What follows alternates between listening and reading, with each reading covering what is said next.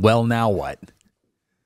We just had the greatest conversation of our lives. That was so good. And it's only for you and I to enjoy now. I didn't hit record in time to, we were talking and it was so natural and it just felt like friendship. No, let's not get too far. How did you bring that up, by the way?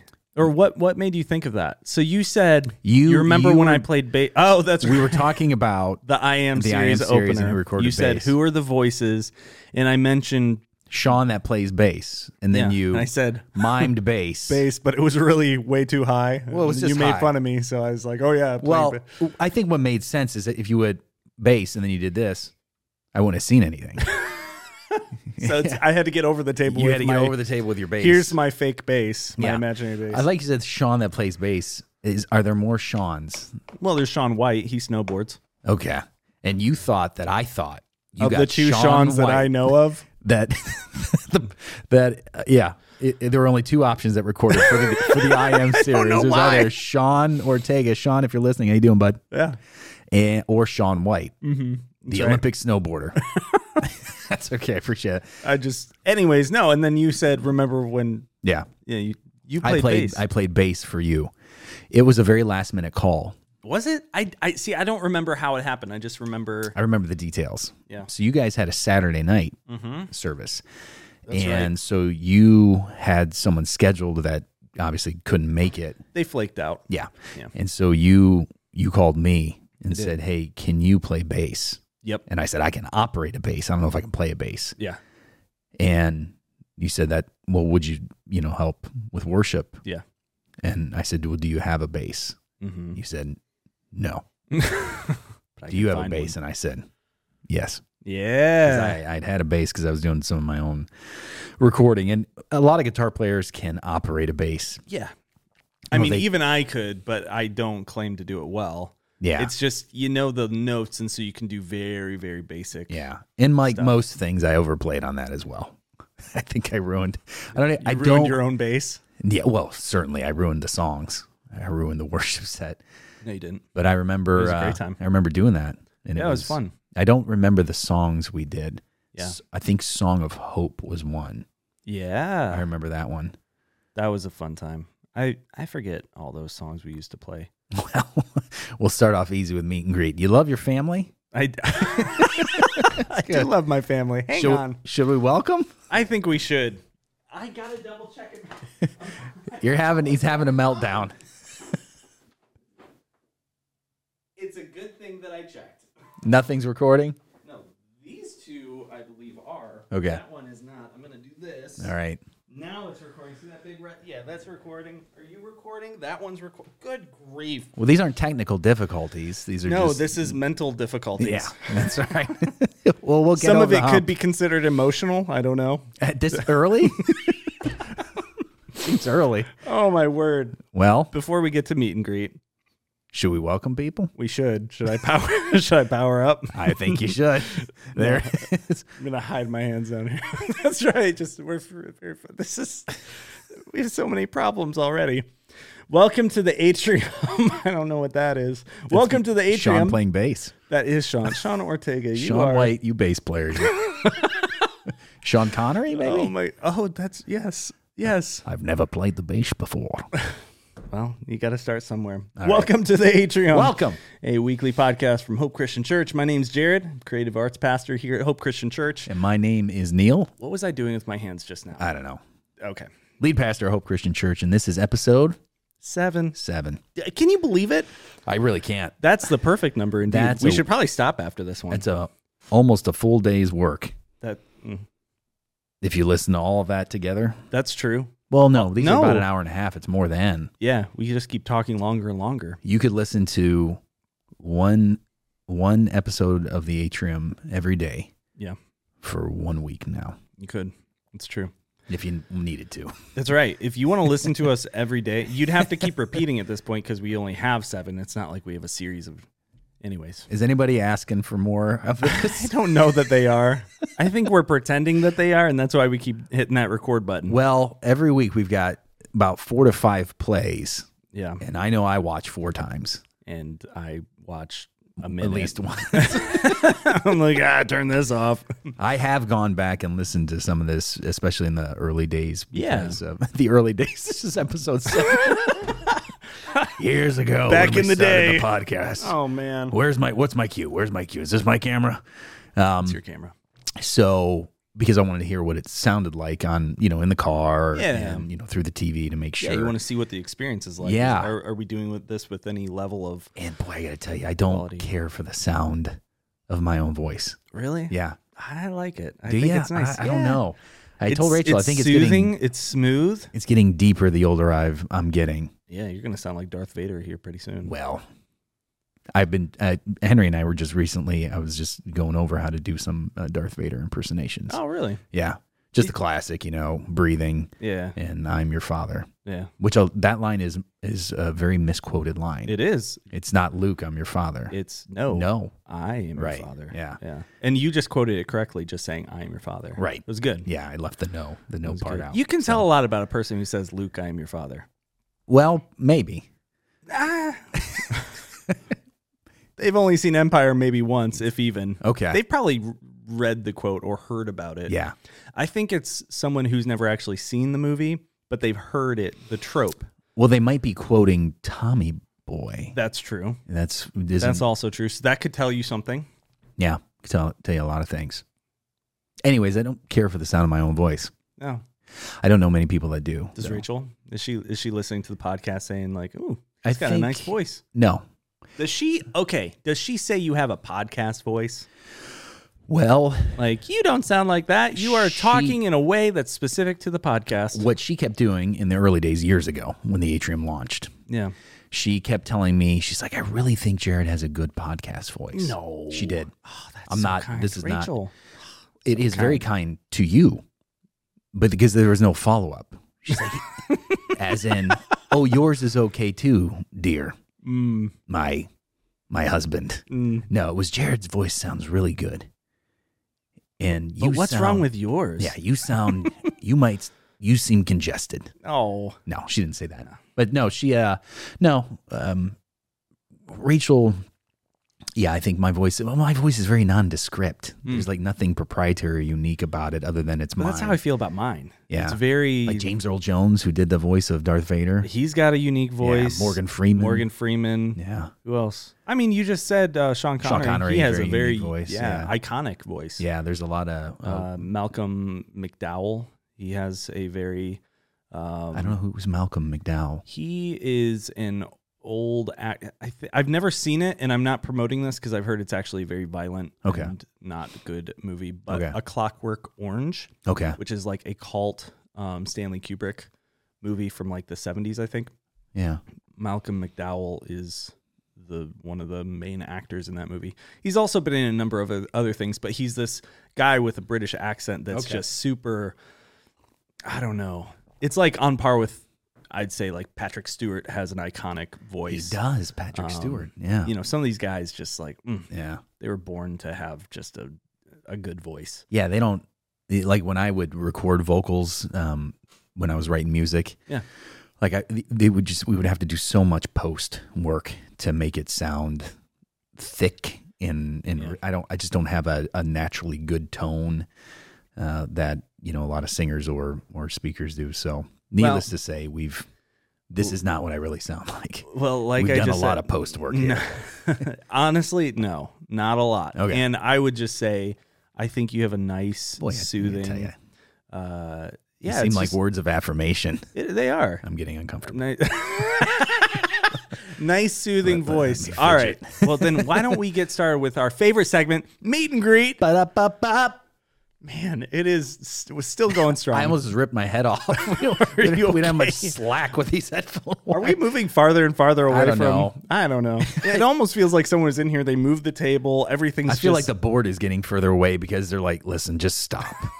The technology wants us to technology itself is getting uncomfortable with us. stop. What do you got? Okay.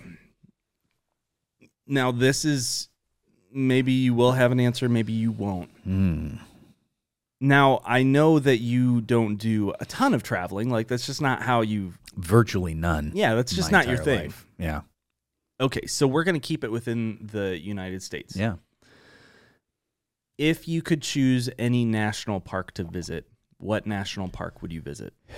So there's a deeper problem to this already. Oh, no. Yeah. And not only do I not, it's not that I don't enjoy travel. I just haven't had a lot of opportunity to travel. Sure. I think if I had had opportunity, I would have done it. But that's not the issue here. I don't know many national parks. Do you know any? I don't know if I do. There's one that's very close nearby that you could answer. Is Yellowstone a national park? It is. Okay, then I will choose Yellowstone. Do you know what makes Yellowstone iconic? Yogi Bear. That's true. But also Old Faithful. Old Faithful. The okay. geyser. Yeah. And is it Yogi Bear? Is that Yellowstone or is it Jellystone? It's Jellystone. Yeah. But it's close enough that... Yeah. See, I knew as soon as I heard national park. So let's rewind. Yeah. So heck with that whole national park thing. Okay. If you could visit any city in the United States, what city would you want to visit and why? So I've never been to Seattle. Oh. And so Seattle was kind of the, I would say, maybe origin, at least some of the pioneering of the grunge music movement came out of Seattle. Mm-hmm. Very famously Nirvana. Yeah, absolutely. And so to go and just kind of see what that was all about. I hear it's a pretty eclectic place. Yeah. I knew a guy that lived there for a while. I enjoy, like we've talked about, sips of coffee here and there. So it wouldn't be for that. It'd be more like the music scene there, just to kind of see what that was all about. You're not there for Seattle's best. I think most of the cities that I wanted to visit, I've, like LA, I've been to. So you have done some traveling. Very, very little, but yeah, some. I mean, I'm in my early 40s. I've been around a little bit, but I haven't traveled outside the United States other than I did one all-inclusive trip to the Riviera Maya in my 20s, and then nice. But like I went to Las Vegas in my 20s, and did a few things here or there. Been to Nashville, but I think Seattle. I think that might be interesting. That might be it. Rachel and I talk about traveling all the time. When I met Rachel, as discussed previous on the podcast, Rachel's 8 years younger than I am, so she was in college, and I was working. And so there was we didn't have any money to travel.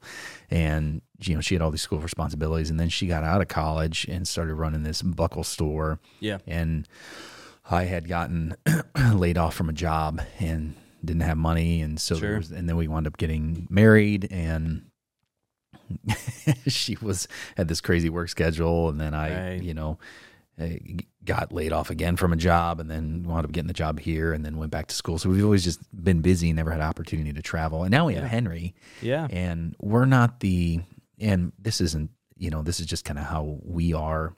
I have no desire currently to travel without Henry. Mm-hmm. Rachel and I love spending time together, certainly, but we really have a lot of fun as a family. Yeah. And so we think about traveling with Henry, which we'd like to do, but he's just now starting to get to the point where, at 5, he's starting to be able to process. He's online enough to know, okay, this is Disney World or Disneyland. Right. Disneyland is where he wants to go to because he's a huge fan of the Cars movies. Oh, yeah. And they have Radiator Springs, which is the town for Cars, cool. And it's completely built. Yeah. And so it's like a legit thing. So we've talked about, trying to do that at some point. But it's always been tough to get away and time off. But we haven't done much traveling. But in my early 20s, I did a little bit. We drove to California, so I went, drove through a bunch of places, and we stopped a bunch of places. But that's cool. Yeah, maybe Seattle. That's interesting. I think. Very cool. Yeah, that's super interesting. Okay. No national parks, so I would go. I just don't have the knowledge. Yeah. Well, just so you know, 40 minutes away from here is Cuyahoga Valley National Park. Okay. You been? I've been in the area. I have not visited the national park per se quite yet. You like parks? It looks like a national park type of shirt there. Yeah, this is actually from Jackson Hole, Wyoming, which is home of Grand Tetons National Park, and incidentally, Yellowstone is right there as well. Here we go. You okay?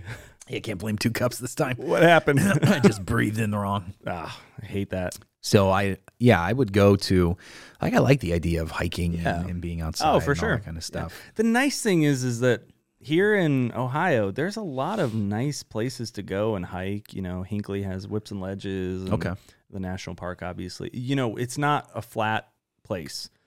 So there's a lot of interesting places to go here in Ohio.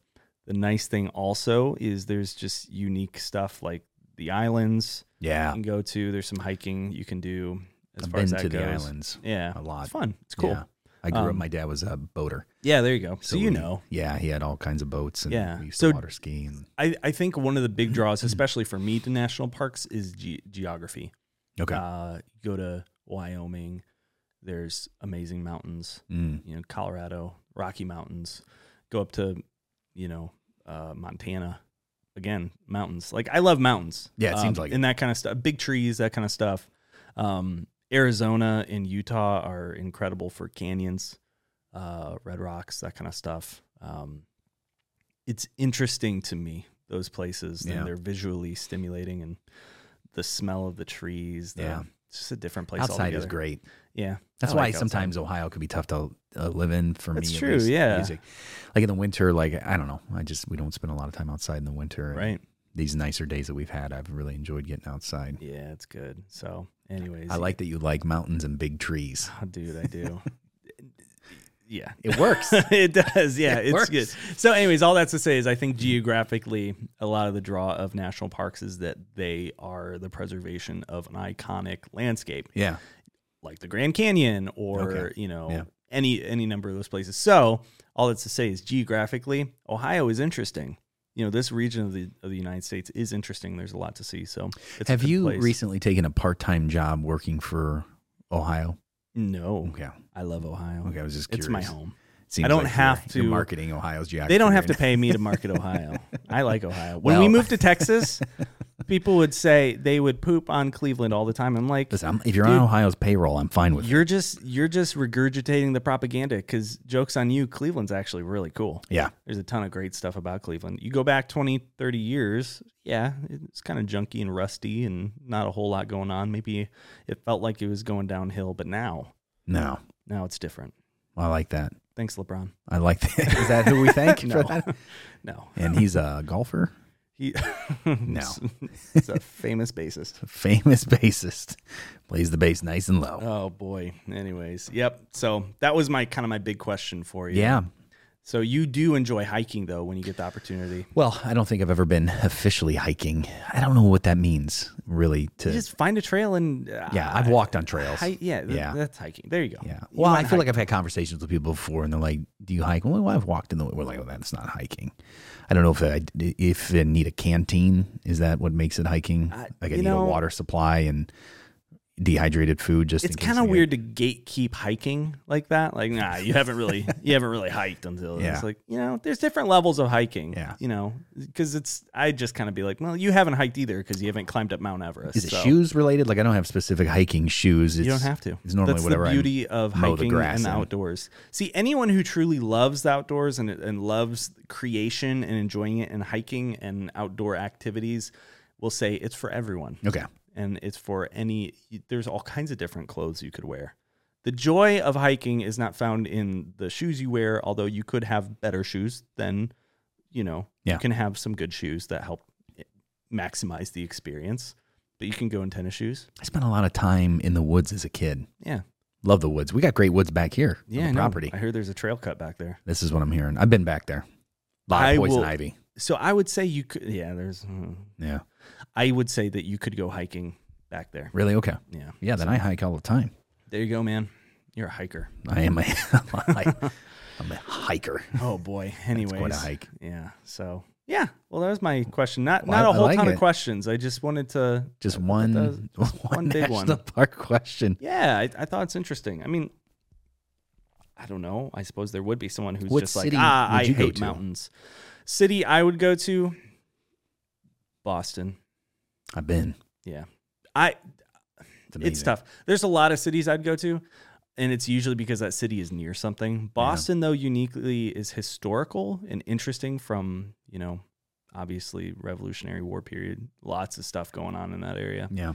I'm a history guy, so I just latch on to, like, what's historical about this place? Like, I'll tell you, last night I was looking at something, and it popped up something about Waco, Texas, having a woolly mammoth like an actual like preserved woolly mammoth fossil Wow. that you can go and see. Yeah.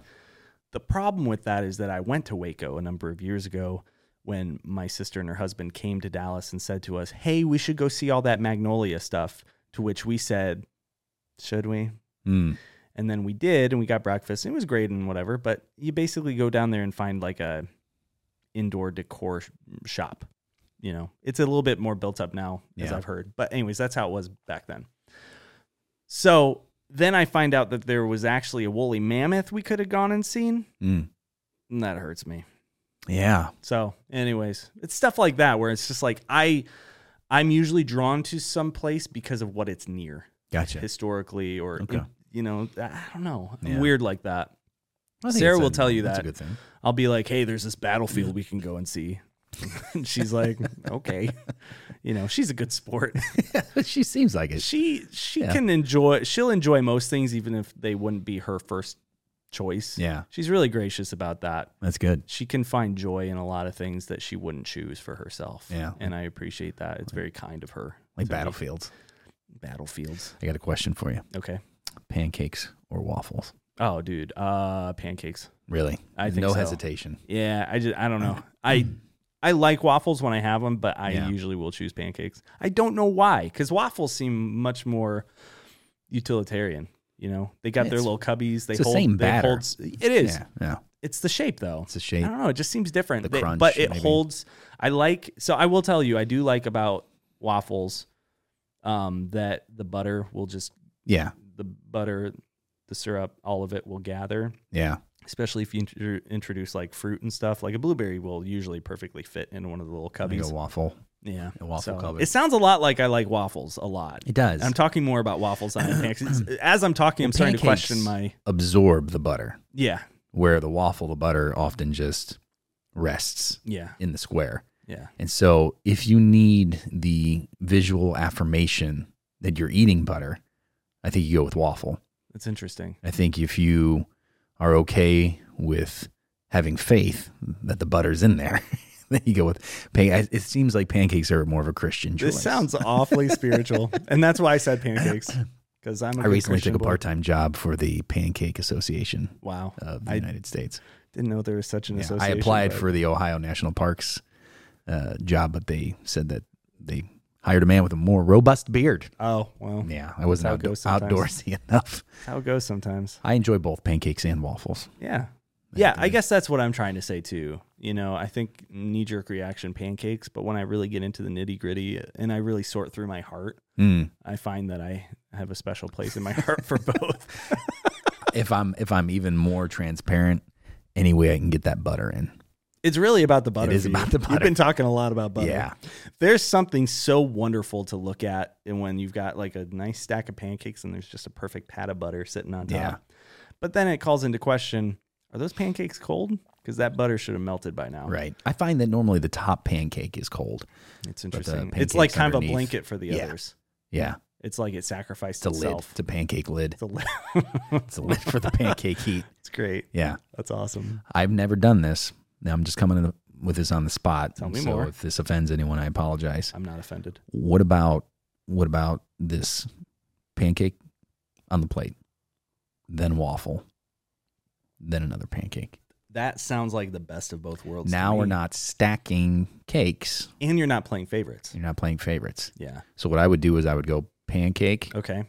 butter on the top, Okay. waffle, Mm-hmm. butter on that. Mm-hmm. Get those little squares filled up. Yep. Pancake, pat of butter, Yep. syrup, Interesting. waffle sandwich, basically. That's good. Yeah. I like that. Okay. And the nice thing about that, from how you've described it, is you've used about a pound of butter, Well, at which least, is yeah. exactly what you want. Yeah. Because it's really, And I'm a real butter it's, guy. It's like the pancake is a taxi in which the butter arrives into your It's mouth. just a vehicle for the butter. Yeah. Yeah. That's interesting. I hope you are all enjoying this and headed to your favorite pancake and or waffle spot right now. Yeah. We've just sold a lot of pancakes today. Where would you recommend someone go if they can't have, if for whatever reasons, maybe they don't have the know-how or the supplies at home to make their own pancakes or waffles?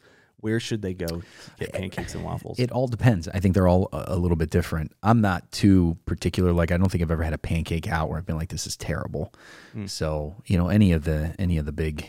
So like Waffle House? Yeah, I think a Waffle House. Really? Yeah, I used to go to this place all the time when I was living in Lakewood, called a Place to Be Deli. Oh, interesting. Little deli, great breakfast spot, great pancakes, and interesting waffles. But I mean, Bob Evans. Yeah. I mean, I have no problem with Bob Evans. Yeah. Bob knows what he's doing. I walk in there, it's quiet. Yeah. It seems like I'm on a farm. It's usually a lot of old people. They're biscuits and gravy. There's something really nice about that. Yeah. I don't know why. It's just pleasant to look around. It's like, look at all these people reading newspaper. Well, where'd they get that? Well, I've had great experiences there. Yeah. But, me too. IHOP, any of them really. Yeah. It's good. Denny's was amazing. Yeah. When I was a kid. No, Denny's around here really. Yeah. There's something unique. Like, I feel like Denny's and Waffle House for me always comes back to a story about puke. I don't know why. Really? Waffle House, puke on a table. Denny's, puke in the parking lot. Really? Yeah, it's strange. I don't have that. Yeah, it's weird. I'm not blaming Denny's or Waffle House for that. I'm just observing. Seems like maybe memories. what happened beforehand. Maybe. Could have been the results of that. Yeah, it's kind of weird. So what do we got today? So before we get started talking about Sunday and going over some questions we received, I have to issue a correction on something I said last week. Okay. I lied unintentionally. Okay. So I misattributed a quote. Did you? Okay. I said the quote, every man who knocks on the door of I think I said prostitute. The actual quote is brothel. So every man who knocks on the door of a brothel is looking for God. I think I attributed it to Charles Spurgeon. Okay. I lied. Who was it? G.K. Chesterton. Okay. Yeah. And I don't know why. who G.K. Chesterton is. He is an author from the late 1800s. G.K. Chesterton. Yeah. That's a great name. It's fantastic. Chesterton. Not tin, ton. Ton. It's spelled ton. Chesterton. Chesterton. Well, I appreciate that correction. I just want to be honest. Yeah. Was that plaguing you, or had someone brought it to your No, attention? it bothers me because I don't want to just leave it out there and inevitably someone will write in and be like, hey. You quoted this, but it wasn't by that person. Yeah. I don't know who that would be, but I just, I'm... One of my hopes is that the more time we spend together, the more comfortable you'll get misquoting things. Well, I find great solace in doing that. I found that... Kidding, of course. Kidding, of course. Yeah, we talk about... Yeah. It's hard because so much of this is spontaneous. Exactly. Like, and there's only so much research. Well, there's so much that pops into my head that I'm like, I really want to say that. Do I know who said it? And then if I think I know who said it, I'm going to say, I think this is who said it. I could be wrong. Well, the research is endless. Like, I study these questions and, make notes. I've got tons of notes on this paper. And, but, we're trying to do this in as much real time as possible as well. And so, just for the record, when we make mistakes, and we will continue to make mistakes and have those moments. We intend to. Right. Yeah. Don't correct us. We know what we're doing. We are deliberately creating misleading. controversy. Right. Yes. These are talking points. Oh my gosh. No, they are mistakes that are unintentional. And we are more than happy. I've referenced this many times. I'm just getting more and more comfortable as I get older using the phrase, I'm okay being wrong. Like, I just am. I'm okay being wrong and being corrected. I would never want. You seem uniquely comfortable with it. It's weird. I'm just wrong so much. No, this I'm is just so. kidding. Here's the truth. I've gotten more comfortable with it because the position that I'm in requires me to answer a lot of questions. You don't have the choice. You usually don't have the ability to not answer. I don't, and because of the sheer volume of years that I've worked in ministry and the sheer volume of people that I've been around, and just being a lead pastor, people will naturally come to you with questions. Yeah, and if I don't know the answer, I would never make one up. I would never. Right. I'll just say, "Listen, give me some time to get back." The Lord's been gracious in helping me piece things together. Yeah, but over the years, I've just had to answer so many questions that I've been wrong so much that I've just gotten more comfortable with being wrong. Yeah. But not to the point of laziness where I'm so okay with being wrong that I'm not going to study or try to. I whenever it pains me, like sometimes when I know I've said something that I didn't want to say or and even with these podcasts, like we'll answer the questions, and sometimes I'm like, was that right? Was that 1 Samuel 15 that where, God's saying I'm going to kill the women and the children, and so like that'll so all those things are accidental. We do it on Sunday mornings. Like I send you the slides, you do the slides. Like the upstairs, 3 sets of eyeballs see those slides, and inevitably there will always be a slide, not always, but there's often a slide that's wrong or a verse that's wrong, and it's just very much our humanness and finite nature coming through. So, but I appreciate that. And again, for those that are listening or watching, we welcome those corrections, and please extend grace to us as we make those errors at times. Sure. Or errs. Hey, you remember. Of course. You got to throw some Latin in there now. Well, I can't. Oh, man. Okay, so this past Sunday, we had a special guest. We did. Good old Denver. Yes, Denver Daniel, the president of Open Door Christian School, came and shared. We have a partnership. Hope Christian Church has a partnership with Hope, or with Open Door, rather. It's something that we started last year. Denver and I had started talking about this. It was well over a year ago, maybe like a year and a half ago, and I went to Open Door. Rachel went to Open Door, and so I'm very familiar with the school. I met with Denver a slew of times and just got to know him and kind of the vision and mission of Open Door, and it really aligned with what we are doing here at Hope. Yeah. And at least this isn't in the Lord's plan for us at this point, which is to start a school at Hope Christian Church. Right. We've been approached several times by daycares or preschools that want to partner with us and use the building and the facility, but there's just too much going on here at Hope. We're not a huge building, but it's a great location and it's a great building, and we're very thankful for it. But have a preschool in here and then try to turn that around for Trail Life and American Heritage Girls on a Thursday night, and so it's a lot. So I've thought over the years it'd be great, because just having interaction with a lot of parents, they're like, do you could recommend any schools? And so to be able to recommend a school, but go beyond that and partner with this school. Yeah, absolutely. And what it does for Open Door is it gives them certainly a new, I'll use the word, nobody get fired up, I'll use the word market. It gives them a new market. How could you? To share what's going on at Open Door, and an opportunity for them to essentially advertise. Yeah, well, that's the thing, is that's why it's so important that we feel comfortable. And the time you spent with Denver of really nailing down, do we align? Do we, what's your mission? What's your vision? All that stuff. Because if it's incompatible, then of course we would never want to be a platform for marketing something that, when it comes down to it, if it's incompatible, we wouldn't suggest people participate. But as it stands, there's great unity in our visions and our missions and our dedication to doctrinal clarity and, biblical authority, that kind of stuff. It's really that time important. with Denver has been fantastic, and I would never take away from it, but I had 13 years in that system. Yeah. I had 13 years at that school, from kindergarten all the way to graduation. Yeah. And my wife, didn't have that much time, but, Rachel went there in high school. Yeah. And so, like, I've got the experience there. Right. And, if it is now what it was then we certainly could partner with them. But it provides Open Door with an opportunity to share and to market the school. Yeah, certainly.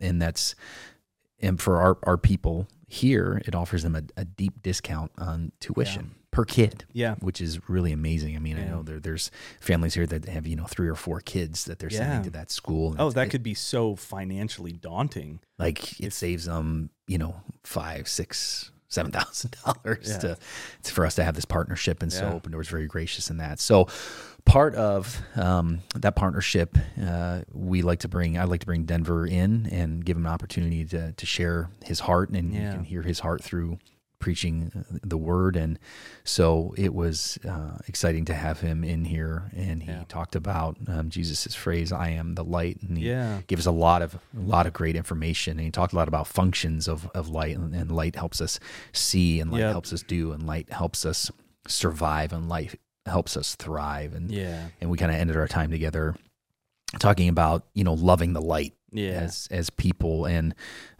those words out of John 3:19, where Jesus talks about the light came, but people love the darkness, Right. and how as believers we are to love the light, and we do love the light, but we got to love every part of the light. And what the light does, in addition to everything else, is it exposes our sin. And that's a tough concept to, at least for me, to wrap my head around, of being, excited for that eventual and certainly unavoidable moment where God reminds you of his word, and through the power of the Spirit starts to convict you of your sin.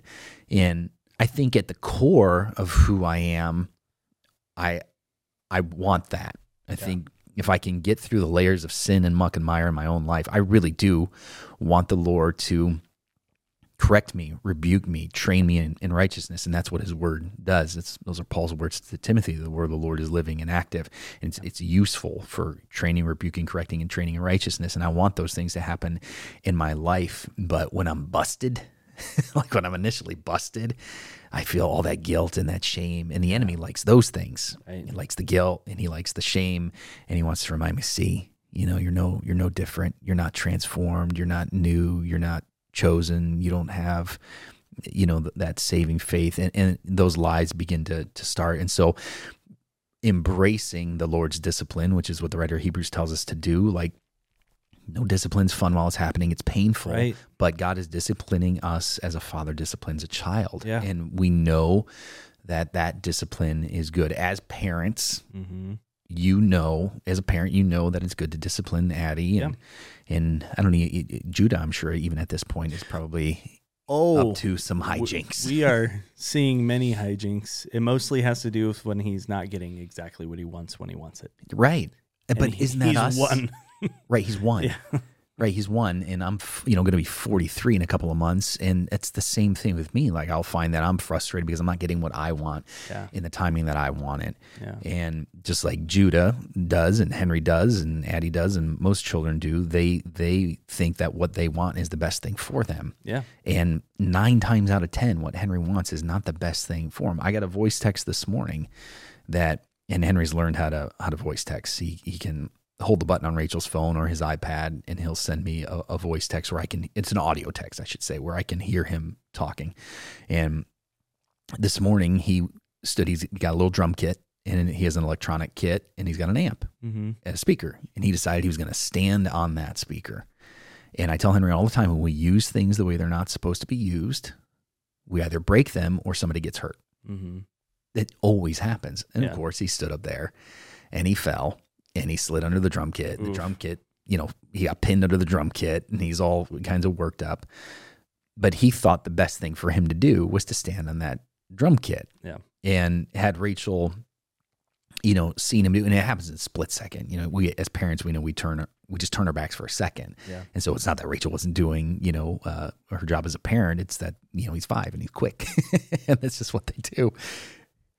And so he thought that was the best thing. And of course, it didn't end well. And I've got my own list of, God, this is what I need. This is what I want. And this is going to be the best thing for me. And most of the time I fall and they get pinned under the drum, so to speak. And he's like, no, see, that's not, you don't want this. And so being able to embrace that discipline and him shining a light on that was what I asked our people to do. That's good. Focus on that and rest in that, and then take that into the week this week.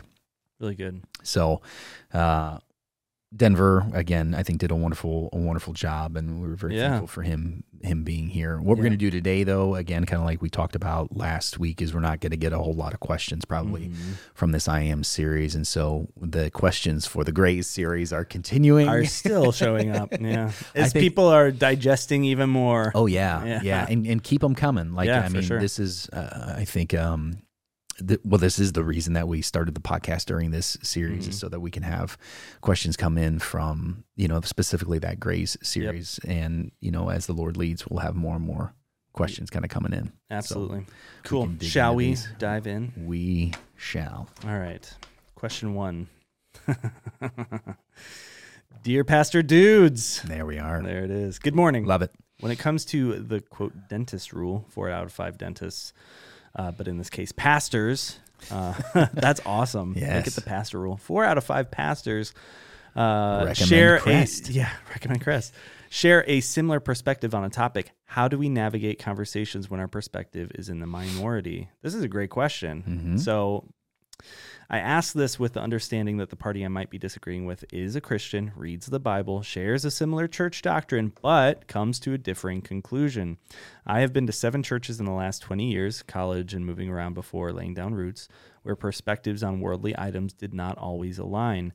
In looking at the Gray series, for example, I've listened to similar sermons regarding entertainment, dating, smoking, drinking, etc., but some of the conclusions differ from what Neal presented. Why would you do that, Neal? My bad. So this is what we talked about on the front end of the Grace series, is that anytime you have to piece something together from God's word, and there are many things even beyond gray areas that you piece together, eschatology. You talk about piecing stuff together. There are 3 primary views and many other variations of those. And lots of offshoots. And so we piece things together all the time. And so we talked about on the front end that we may not align on some of these things. Just like 4 out of 5 dentists might think that this particular brand or, fill in the blank, this particular product is the best thing for your teeth. Yeah. That you've always got that one dentist out there that's like, well, hang on a second. What about this? And that's okay. And the reason it's okay is because of these 2 words in, our listeners that have been in the church for a while, and this particular listener has. I mean, you've got at least 20 years of faith here. 7 churches over 20 years. There's these terms, right? Essentials and non-essentials. And essentials is we could spend the rest of the podcast going into what are essentials and what aren't essentials.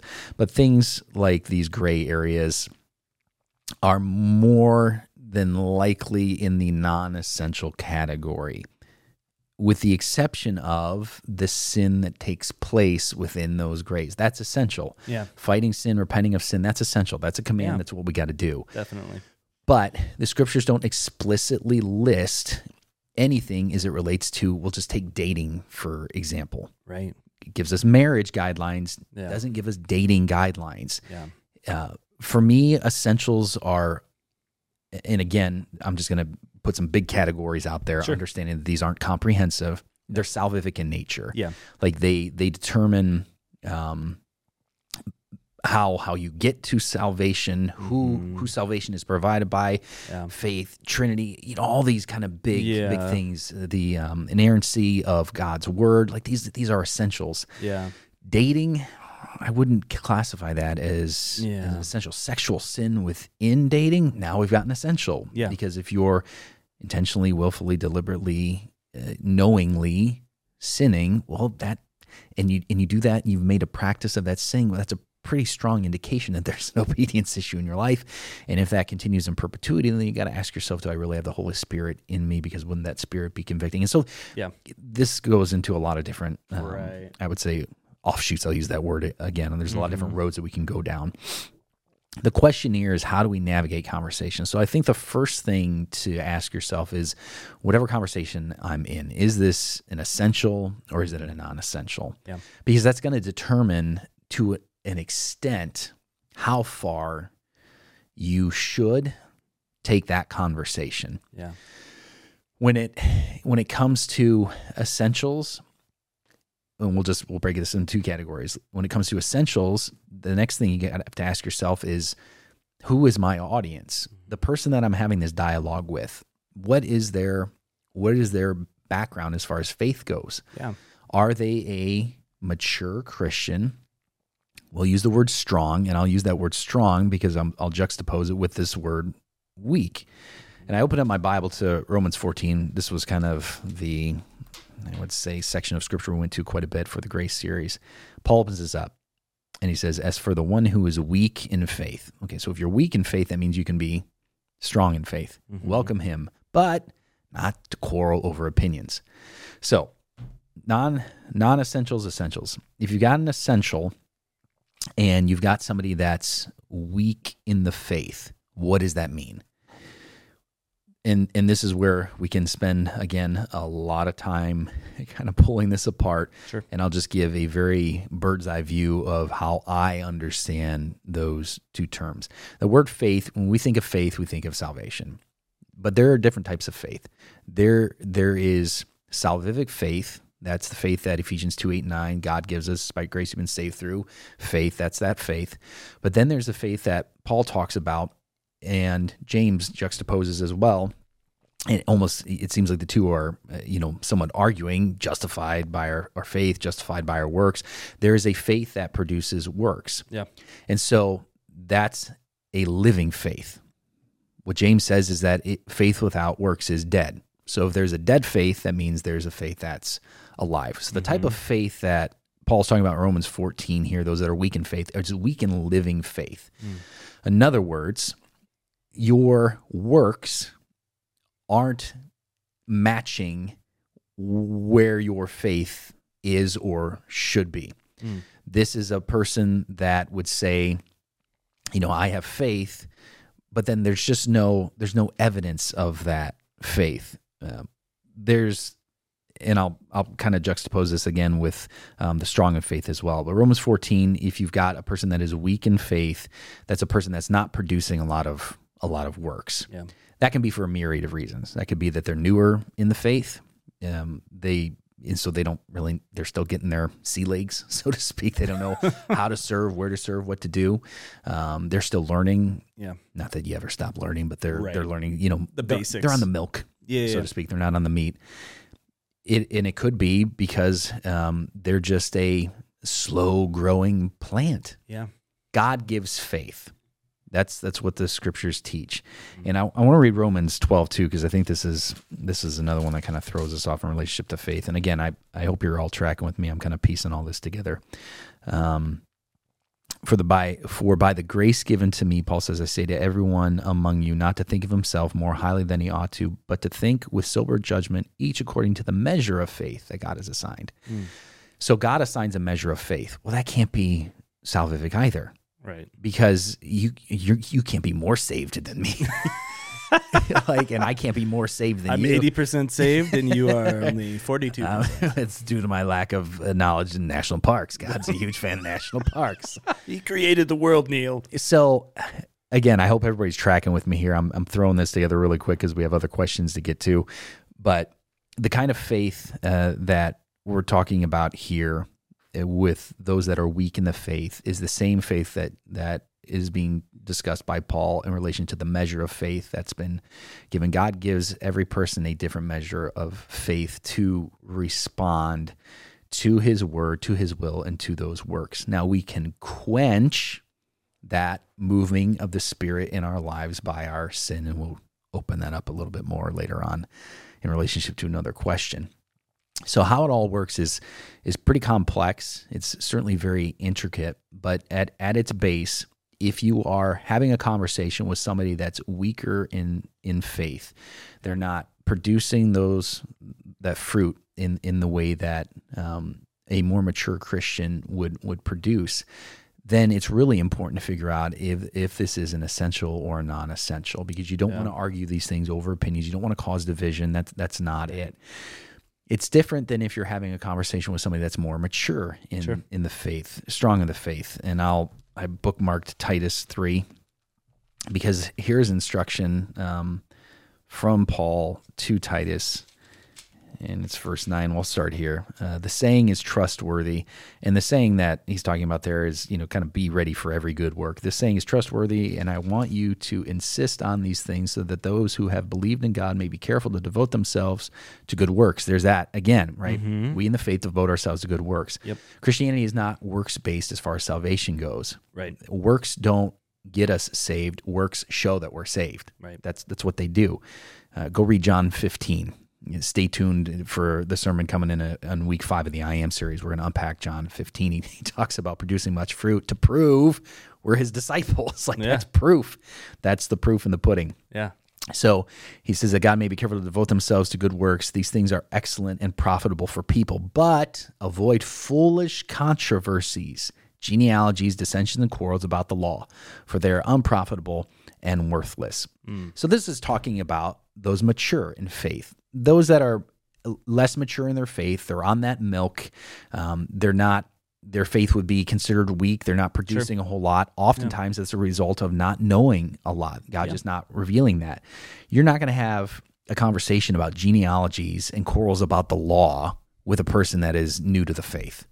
It just typically doesn't happen. So you've got those that are weaker in the faith, those that are stronger in the faith. You've got essentials, you've got non-essentials. When it comes to essentials, I think you can have really deep, heavy conversations with those that are strong in the faith, those that are mature in their faith, because they're not going to get all bent out of shape. They get thrown into this spiral of confusion. Yeah, I think confused is a key word there. Right. That somebody who's weaker in the faith would get thrown into. You start throwing all these things on somebody that just hasn't been in the faith or hasn't grown in the faith long enough, even if they've been in the faith a long time, you're going to wind up confusing them and you're going to create more problems and cause more questions than the initial question that was being asked or debated. Absolutely. As far as non-essentials go, I don't care if it's, again, I think you can have deep conversation with somebody that's strong in the faith, but those that are weak in the faith, what you would want to probably focus on more is that this isn't an essential thing.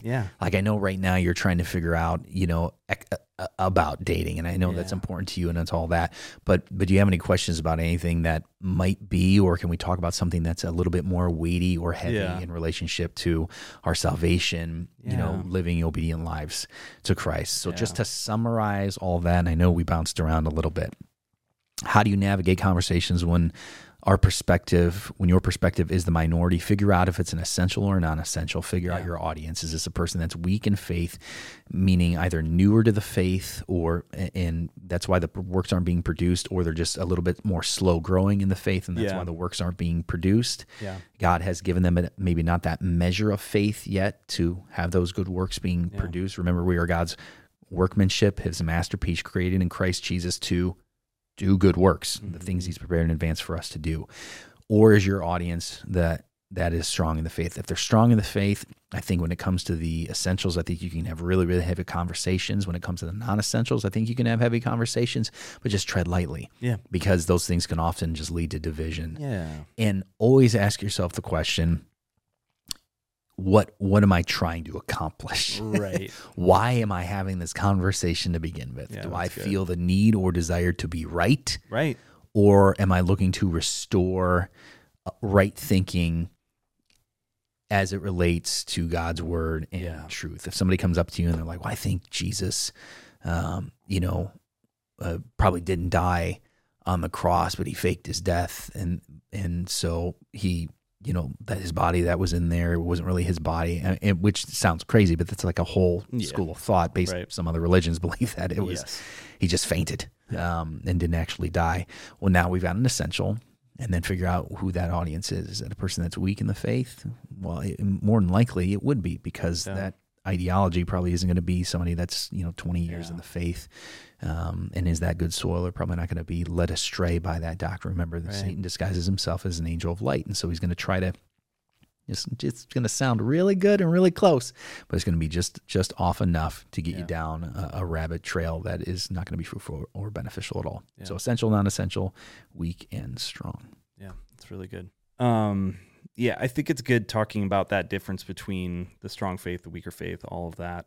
And being mindful of who the audience is, like you talked about. It's so important. Is this a essential thing? Because if it's something that's going to threaten someone's salvation, there's more urgency to have that conversation, to contend for the faith, Why don't you sit down for a second? Yeah, let's talk about that. So this fourth person of the Trinity, the Force, we need to talk about that. You know what Trinity means, right? Oh, quadrinity? Okay. Quadrinity. Is that a real word? It is today. It is today. Let's pretend it's a podcast word. We just found our new title. Quadrinity. Welcome back to Quadrinity. Anyways, it's so interesting you were talking about that difference between essentials and non-essentials, especially when it comes to someone who's newer to the faith. They're going to still be grappling with, what does it mean that Jesus is God? Right. And then if you're feeling like their view is wrong on this secondary or tertiary thing that's not affecting their salvation, chances are they're going to come to have a better handle on that later on, trusting that if the Lord is working with them to help establish them in those essentials, they're going to get there eventually. But it's a long road, and so if we're expecting people who are new to the faith to have all of their doctrine in order right off the bat, it's not going to happen. And when it comes down to it, if you get into the weeds enough, even the most seasoned Christian is not going to, none of us have absolutely 100% crystal clear, perfect theology. Yeah. Until we're dead and in glory with the Lord. Yeah. So I just think of it, you were talking, it was just this idea of like, almost like wet cement, Yeah. You lay the foundation. It takes time for that to harden and be ready to build on. So give it time, take it slow. And I don't even know if this person is referring to newer Christians. It sounds right. It could, yeah, it could be these are my terms. Yeah. So, anyways, just a good discussion anyways. All right. Well, and I think something to keep in mind as well is that to newer Christians, there are certain things that are going to seem like screaming essentials. Sure. That I think are often related to the rules. Because a lot of how Christianity is built. Am I allowed to do this? In marketing. Am I allowed to do that? Yeah. That's it. Am I allowed to do this? And you spend a lot of time focusing on the rules and not as much time focusing on the relationship. And so when you focus on the relationship, then all of a sudden you start to have a better understanding of things like grace and go, okay. Yeah. I know that I'm to confess. I know that I'm to repent. I know that I'm to do my best. But even the most, to borrow your phrase, seasoned Christian is going to sin. Yeah. Like they're not exempt from it. And so where I have gotten more comfortable in being wrong in life because of the sheer volume of questions I've had to answer over the years, I've also gotten more comfortable with accepting God's grace based on the sheer amount of sins that I've committed. Right. And I don't run to sin. I flee from sin, but when I blow it, it doesn't send me spiraling anymore. Yeah. And that's, Jesus talks about, giving us joy. Yeah. And that we can share in his joy. And if I'm constantly running around feeling guilty and filled with shame because of my sin, and I can't be filled with joy, you can't be both guilty and joyful. Right. And what has been helpful for me to get to, and I haven't gotten there, what has been helpful for me, for the Spirit to lead me through and lead me to, is being more comfortable in accepting God's grace and going, okay, like this is why Jesus came, because I was going to blow it. I was going to say the wrong thing. I was going to think the wrong thing. I was going to look at the wrong thing. I was going to do the wrong thing. And he kind of knew that was going to happen, which is why he paid the penalty for that. But for a newer Christian, I don't know if I would be so apt to be like, although you want to teach them the essential of grace, and you want them to know that grace is essential, it's not necessarily the worst thing in the world for them to examine their behavior and be kind of focused on, well, the Bible says I shouldn't get drunk, so maybe I shouldn't go out there and get drunk. Right. Yeah. Maybe you shouldn't. That's an okay thing to. And so if someone asks a question like, well, is it okay to get drinking? You'll be like, well, it's an essential, but it's not essential. And there's some gray area. It just becomes so confusing. Yeah. And so to understand your audience, really know your audience, and as much as you can, but again, we can know, Jesus says, listen, good trees produce good fruit and bad trees produce bad fruit. Like you can know how a person is living their life. You can't know what's happening in their heart. Right. But you can see their actions. Yeah. We can all see people's actions. Yeah. And you hope that the actions you see come from a genuine place. But at the end of the day, like you said, having and extending grace to them as well, and recognizing that they're still on milk. This is wet cement. It takes time to harden. So helping them to, focus on those things that are essential are good. Yeah. But not to the point of bogging them down in confusion. Like the doctrine of election is nothing that you should be discussing with a 3-month-old Christian. Let's sit down. It's time. I know what you think you did. but like you don't want to. You didn't ask Jesus into your heart. Right? Yeah, that prayer meant nothing. No, I'm kidding. Oh boy. Yeah, but I mean to discuss something that heavy with somebody. Yeah. And some might disagree with this, and that's okay. Sure. But let's not, again, remember Romans 14. Let's not get all up in arms because we have a different opinion on these things. Yeah. Cool beans. Great question. Yeah. Moving on. Thank you, listener, dude. Yes. Love that. Going back to your sermon about music, I work at a funeral service, and while driving back to our care center, I like to play music that the family thinks their loved one would enjoy. I do that to honor them. How can I honor them and still follow the Lord's commands? I got to tell you, this is a great question. And, reading this initially, someone might think, well, this is a pretty easy one to answer. But I have found that some of the most difficult conversations I've had with people have been around death and funerals. Yeah. I've done a lot of funerals, and they can be incredibly challenging because people are obviously and naturally and expectantly at a very fragile place. Absolutely. And so wanting to handle them with extreme care is really important. And the old saying, they're in a better place now, is one that is used all the time. And I have done funerals for people that I could say with a fair amount of certainty, as much as I can, based on the fruit, based on the fact that a good tree produces good fruit and a bad tree produces bad fruit, that these were not people that were walking with the Lord. Do I know the depth of their heart? No. Could they be in glory? Absolutely. Yeah. I'm okay being wrong. Yeah. I would prefer to be wrong on this. Yeah. But you can identify. Yeah. You can identify trees. And so having family members and loved ones and friends and coworkers come up and have conversations with me after officiating a funeral and leading a funeral service, saying things like, well, they're in a better place now. It has never felt right for me, and someone may not like this. It has never felt right for me to go, well, right. What's the value of that in that moment? Oh, for sure. I'm not saying that there's not value in it later, but in that moment. And so I empathize truly with this listener who is, I'm assuming, and this is, a couple of sentences, 3-4 sentences here, but I'm assuming they're driving the family, friends, or loved ones back to their care center. So these are the people that are experiencing the deep loss and the difficulty of death. Yeah. And death is difficult. It's a valley, right? Mm-hmm. Even though I walk through the valley of the shadow of death, death casts a shadow, and that shadow lands on those often that are left behind. And death is a very difficult thing to deal with as finite beings. Scriptures tell us that precious in the eyes of the Lord is the death of one of his saints. Yeah. So to God, the death of his children is a wonderful thing. It's how he ushers them into that eternal kingdom.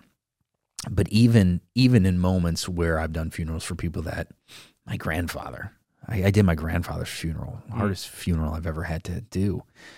To give you any indication, the relationship I have with my grandfather, my son is named after him. Yeah. My grandfather was Russell Henry, and my son is Henry Russell.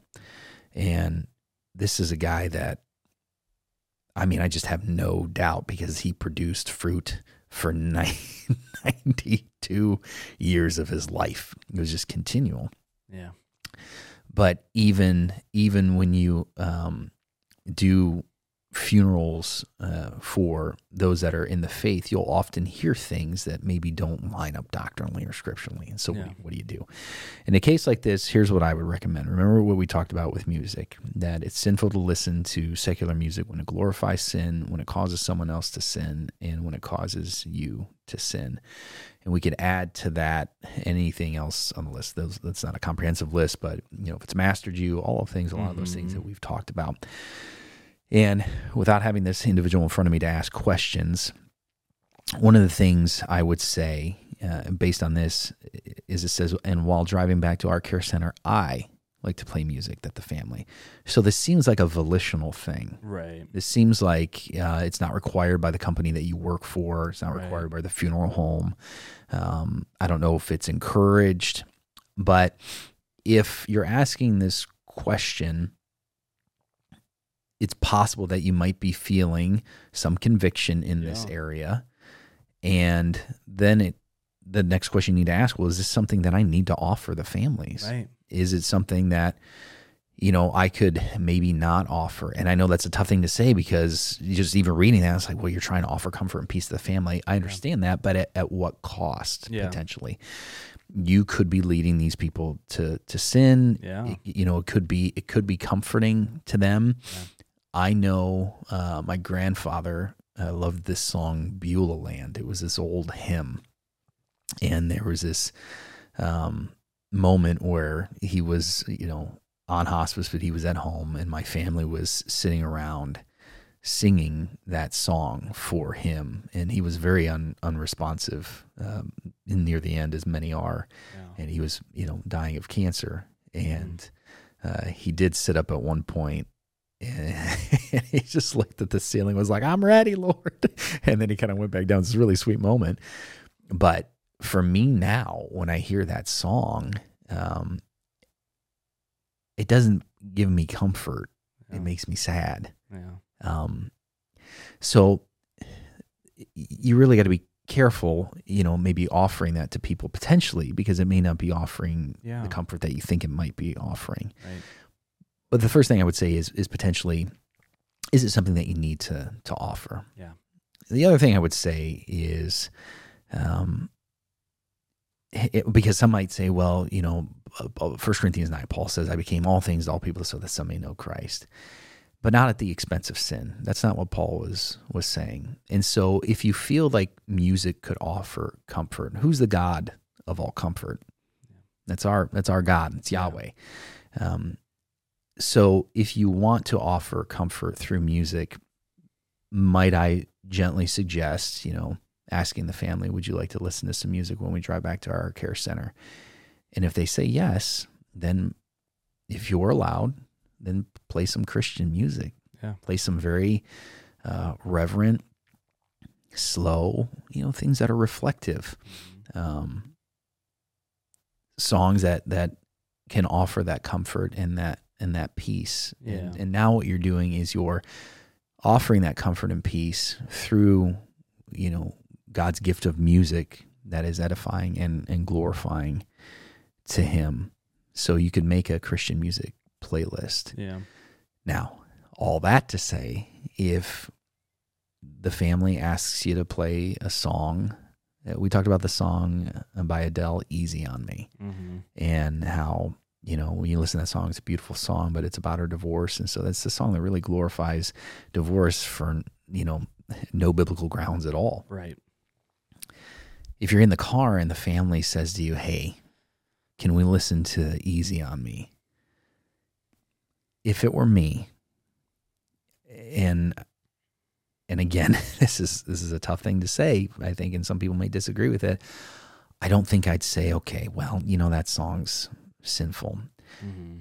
You can't hold non-Christians to Christian standards. You don't really know, I would imagine, particularly if you're doing the service, maybe you've got some more interaction with this family. You don't know if these people know the Lord or not. And so to say, well, that song is sinful and it's about divorce, all that does is just maybe lend itself to more heartache in their life. There's a difference between offering it, volitionally offering it, and then a family requesting you to do that. I have families that have asked me to bless things. Will you bless this? Will you bless that? Will you do this? And I'm not necessarily, do I feel as a pastor, super comfortable blessing a building or maybe even an event. Yeah. And what I will say often is I'll be more than happy to pray for you.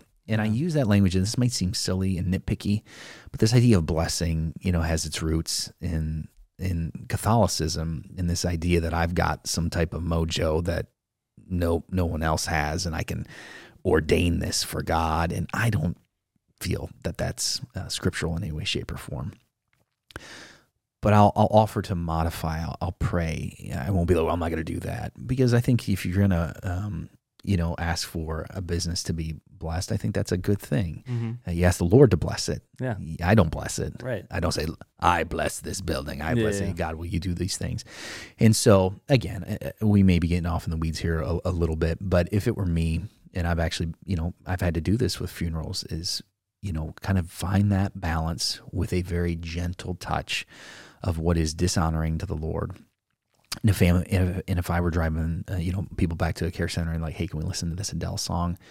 I personally would just be comfortable receiving, Lord, my heart. I just want to love these people. And if I'm blowing it, this is where your grace comes in. I would probably be okay with them listening to that song. And again, there's degrees to that glorifying of sin as well. I can't think of a song off a hand. Well, ABCDEFU by Gail. We talked about that. And they're like, can we listen to that? I would probably say, well, I'm not comfortable listening to that song. Yeah. I wouldn't be like, it's a sin. I would just say I'm not comfortable playing with that. That song has a lot of suggestive language and things like that. The song Easy on Me, well, are you classifying sin? No, sin is sin.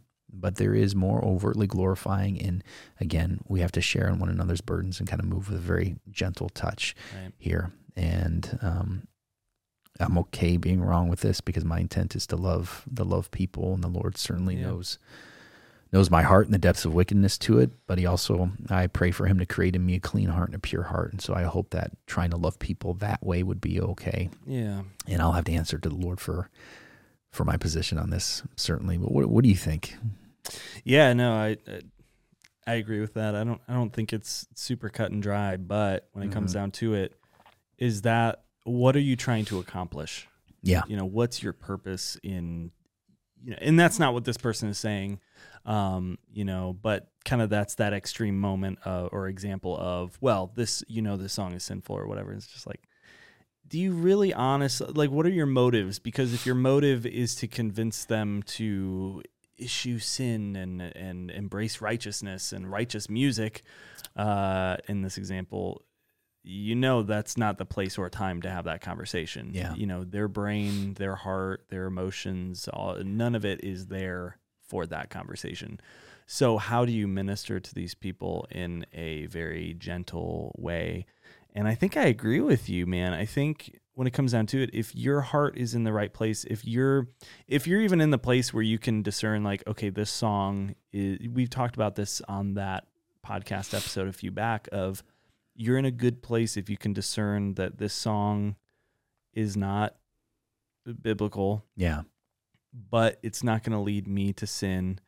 And this isn't the place or time to have a conversation about that sin with these people. Right.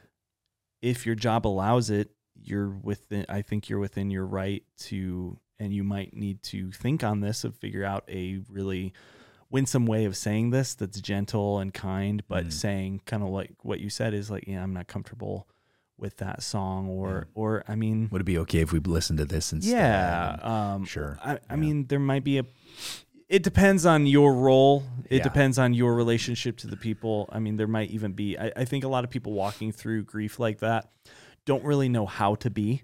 They have no idea, like, should we act this way? Should we act happy and celebrate the life? Should we be sad? Am I being disrespectful by laughing? Exactly. Right, yeah. So I think there might even be room for you to redirect and lead say, some of that. Yeah, and maybe if there's a gentle way of saying, I don't know if that song would be really appropriate, but what if we did this instead? Right. Because I don't necessarily, again, everyone's different, so someone might take offense at that, or other people might thoughtfully be like, yeah, I didn't even think about that. You're right. That would be inappropriate. You just don't know. So, you're going to have to use some discernment and, trust the Holy Spirit to lead you in this. But, I think if at all possible to honor the family, but also avoid the sin, do it. But again, I think ultimately if, this is a job requirement, if, there's so many things that we just don't know by this question. But I think it's been communicated. So end of life stuff is really, really difficult. I did a funeral once, and I had a person come up to me that was a pastor afterwards that I had never met before, but they introduced themselves to me as a pastor. And the first words out of their mouth were, "You missed a huge opportunity." Oh boy. Because I didn't give a gospel presentation at the funeral.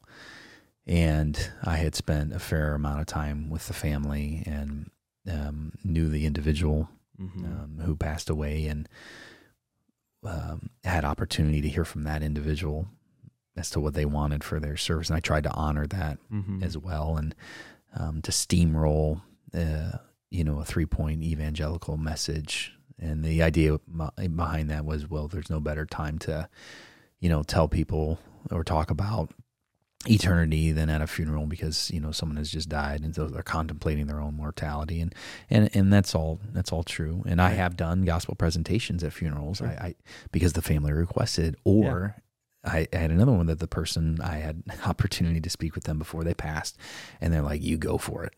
And so I just try to honor primarily the Lord, certainly, but then honor the people, the family as well, and honor their wishes. And you can still spread a lot of seed for the truth of God's word and the gospel message without telling people, if you were laying in that casket today, do you know if you'd be in heaven or hell? And so some of it is preference. I think it is not cut and dry. It's not black and white. These are really challenging things to navigate.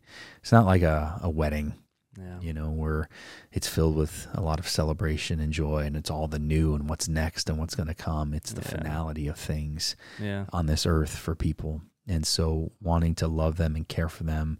And this listener does a great job. How can I honor them and still follow the Lord's commands? Well, that's a great question. It's really good. And I think it's just figuring out, kind of those things we already talked about. Do you need to play it? Is there something else you could play? Remember that we are to honor the Lord first. And so absolutely. That needs to be first. But the Lord is also putting you in a position that He knows is incredibly difficult for people to walk through, which is the end of life for a loved one. And as a result, is difficult for you to navigate too, because you're now in some sort of relationship with these to these people. So it's interesting. That's a good question. I question. think about it too, of just, we think of, one of the things to think about is like, these people they're probably one of, if not the most fragile state that they will be in their life.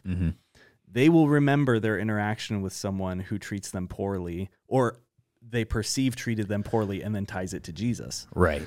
The problem with that is that they can't hold, people can't hold that over your head and say, well, you got to do whatever I want, or I'm going to think poorly about Jesus. That's not how it works either. So there's a balance to it, but I think it really calls for just using wisdom, and, just if you genuinely are empathizing, loving these people, and trusting the Lord in that, I think you'll land in the right place. So anyways, it's good.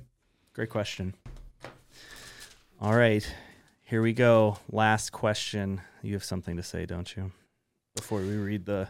I do, yeah. Okay. So for the second week in a row, we'll give a kind of a parental advisory. If you are a kid and you're listening to this, we're going to get into some pretty adult themes. This is a very adult question as it relates to sex. And so, again, I would encourage you to turn this off, hit pause, and go grab a parent and let them know what you're about to listen to. Mom and Dad, if you're listening to this, I think this is increasingly important for you to listen to. And maybe grab your kids, particularly your older ones, if you've got them. Right around 8, I think, is a good place to start statistically, and talk to them about this thing that we're going to talk about here. But again, just a little warning: the things we're going to talk about here over the next 20 minutes or so are going to be sexual in nature and very sensitive. Yeah. So be warned. Here we go. Question 3. Is self-gratification a sin? I don't have specific thoughts about anyone or use pornography anymore.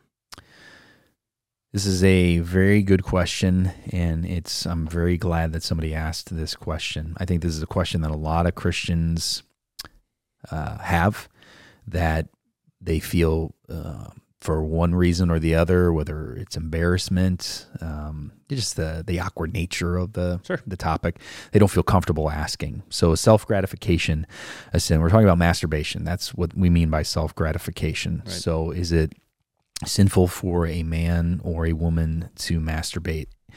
And this individual goes on to say, I don't have specific thoughts about anyone or use pornography anymore. And I've got a pile of things written down. Lord, I ask that you help me order this in a way that is understandable. I jotted just a bunch of notes down. I'll start with sexual sin, sexual immorality. The way that I defined sexual immorality for the Grays series was any sexual thought or sexual action that takes place out of God's design for sex. God's design for sex is one man, one woman in the bonds of marriage. Yeah. That's it. And so within this, there are, I think, a lot of people that, for one reason or the other, whether it's Christians asking, young adults asking, as they're single and start to get these urges, whether it's, again, adults asking because they're married and maybe a spouse is dealing with some type of physical ailment that prevents sexual activity from taking place. You've got one partner that has a higher sex drive, like we talked about last week, than another, or feels more sexual than another, again, because those drives can be very similar. Sure. If you've got a partner that's not as interested in sex, but one just desires more of it, there's just a lot in relationship to this question: is it ever permissible to masturbate? And I'll start with what I believe the answer is, and then I'll try to offer some scriptural defense for this. I think the answer is no. I think the answer is no. I don't think that God's design for sex and sexual activity between one man and one woman, I don't think that honors the Lord when we masturbate, when we self-gratify. And I'm okay being wrong here, in my opinion and in my understanding of God's word, that is sex outside of marriage. Now, right away, if somebody, and let me talk to those that are married for now, right away, somebody that's married is going to say, well, what if I think of my wife?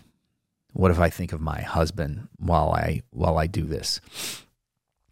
My wife is dealing with some type of issue and she can't be sexually active, or my husband just doesn't seem to be interested in me anymore. And this is a much a more relevant topic than anybody wants to talk about. Yeah. The stats that I got, and these are stats that I've had, over the years, but 91% of men will masturbate in their lifetime. Those stats I talked about a couple of, I think it was last week, about how 61% of men masturbate regularly and around 40% of women regularly. That's weekly. Yeah. That's a weekly stat. But in their lifetime, 91%, and this comes from the New York Post, and the University of Chicago did a study. And so and the New York Post shared this study. So 91% of men will masturbate in their life. 78% of women will masturbate. This is far-reaching. Yeah. So this is very relevant. This is very topical. Nobody wants to talk about it because it's very awkward. Sure. And it's a very personal thing. Yeah. I believe that that argument of, well, what if I think of my wife, or what I think of my husband? I think, first of all, that's a pretty shaky argument, because one of the things that I would ask is this: the version of your wife that you're thinking of, is it the version you have now? Does she do the same things? Does she look the same way? Mm. Is it the younger version of your wife that maybe was a little bit more adventurous? Is it a version of your wife that looks a little bit different? The husband that you're imagining right now, is it the husband you have right now? Is it the 55-year-old husband that you've been married to for 30 years, whose hair is maybe thinning and he doesn't get to the gym as often anymore? Is that the guy you're picturing? Is that the version? Yeah. Or is it the 20-year-old Air Force guy who is ripped and in shape? And so, and I say that because that's still fantasizing. Right. Is the wife you're picturing, does she do things in your thoughts that she maybe doesn't do in real life? Is your husband more adventurous in your thoughts? Like we're fantasizing, we're building a fantasy that is not God's design for sex, to create a fantasy version of your husband and wife. Now, that goes on perhaps for some to go, well, no, it is the version of my wife that I have now, and it is the version I have of my husband now, so why is that wrong? I believe, again, that that's still sex outside of the marriage. The wife or the husband becomes an object. They are an object of sexual desire. They are not a subject participating in sexual activity. And so you're objectifying. That's outside of the marriage. Yeah. Now, let's talk to singles for a second, and we'll just kind of jockey back and forth. I think there is zero scenario where it is permissible, and I can hear the emails coming in. They're being typed at this moment. They're being typed at this moment because somebody inevitably has read a study somewhere. Somebody who is partakes in masturbation and self-gratification has read a study somewhere, and more dudes have read this study statistically. Like, this is not, again, I'm not discounting women, 78% of women. Like, this is not a small percentage. Yeah, this isn't a man thing. No, it isn't just a man thing, but let me just talk to the guys for a second. Guys, somewhere you read a study that it's healthy for you to masturbate. And you read a study that if you don't ejaculate, that it's bad for your prostate, and it actually increases your risk of prostate cancer. There's all of these studies out there, and I'll air quote here, studies out there that would say that it's healthy to masturbate. So let's say that was true. And if you really read the studies are inconclusive. You can get a study to say whatever you need it to say, to do whatever you want it to say, so you can do what you want to do. Right. The studies are shaky. So I encourage you, go to Google. There's plenty of information out there. Go check out the studies. But let's careful what you Google. Yes, I know. As I was studying, I've studied, preached many sermons on porn and all this sort of stuff. And we've got software at the church that blocks certain words. Oh, yeah. So I'm like, Bob, I can't study for this sermon because everything's blocked. Oh, man. Right now. So it's challenging. But yeah, certainly be careful, and be careful what you Google. But you can, again, get a study to say anything. But let's say that was true. Yeah. Let's say that was true. So the scriptures say that sex is permissible inside of a marriage. One man, one woman, involved together in person. Right. That's what it is, right? Yeah. Not an object, but a subject involved in sexual activity. But you don't want to get prostate cancer. So you're going to go ahead and self-gratify to avoid getting prostate cancer. But who decides if you get prostate cancer, Jared? I think it might be God. I think it is God. So you're going to disobey God. Yeah. In his design. You're going to go against his design in order to prevent yourself from getting a disease that only the guy who you're disobeying can give you. You see where the breakdown in logic is there. But I digress. That's not true. Yeah. There are no studies. In fact, if you read, what you'll find is that nobody can really say that it's unhealthy for a person to abstain from any sexual activity. Let me go a little bit deeper. Yeah. Particularly, and again, I'm talking to guys still. What your body does because some guys are like, well, I just have to. And certainly if there's an increase in testosterone, you're going to feel those urges and it can be a difficult thing. But what your body does is it takes care of that at night. It has a mechanism. Mechanism built in. It's almost like God thought of this. It is precisely as if God thought. Strange, right? Right. So that's what a nocturnal emission is. Sure. And by the way, these aren't just things that men have. Women have nocturnal emissions as well. And it operates the same way. There's a stimulus that happens, in the brain. It's a biological thing, and it's something that you cannot prevent.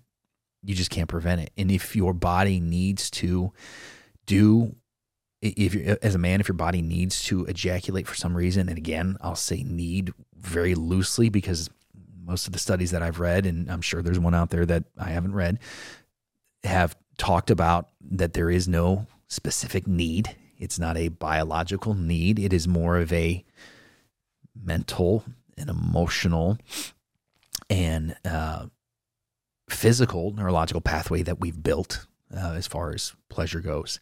Sure. But your body will correct that. As a woman, you'll have a nocturnal emission, and a man will have one as well. But I think the idea that the science supports for healthy sexual function and health in general, that self-gratification is a vital part of that. That's shaky science. That's not good. And it doesn't matter what the science says; it's what the scriptures say. Yeah. And what you see in Scripture is any sexual activity takes place in the marriage. So we've got some scriptures I want to talk about. 1 Corinthians 6, obviously, this is the big one here. So all things are lawful for me, but not all things are helpful. All things are lawful for me, starting in verse 12, by the way. But I will not be dominated by anything.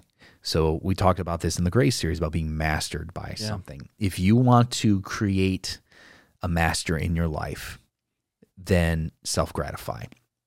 What you'll do, and there's lots of studies out there that show, particularly for, whether you're single or married, that if you start to condition your body to feel that feeling, and you start to condition your body to be sexually active based on that singular self-stimulus, that you will create a neurological pathway, and it will be difficult for you to course correct once you do get in a healthy marriage, or if you are in a marriage, it's going to be difficult. The stimulus has to change. This is why sexual perversion not only runs rampant, but is getting more perverted over time. Right.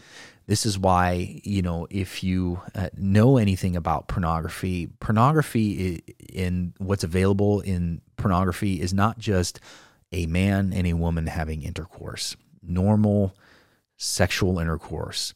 That's not what's available. Everything's available. Because over time, what was once stimulating is no longer stimulating anymore. You become desensitized. Just like you do with TV and movies and music. We've desensitized ourselves to these things and we can't even recognize sin anymore. The same thing happens sexually.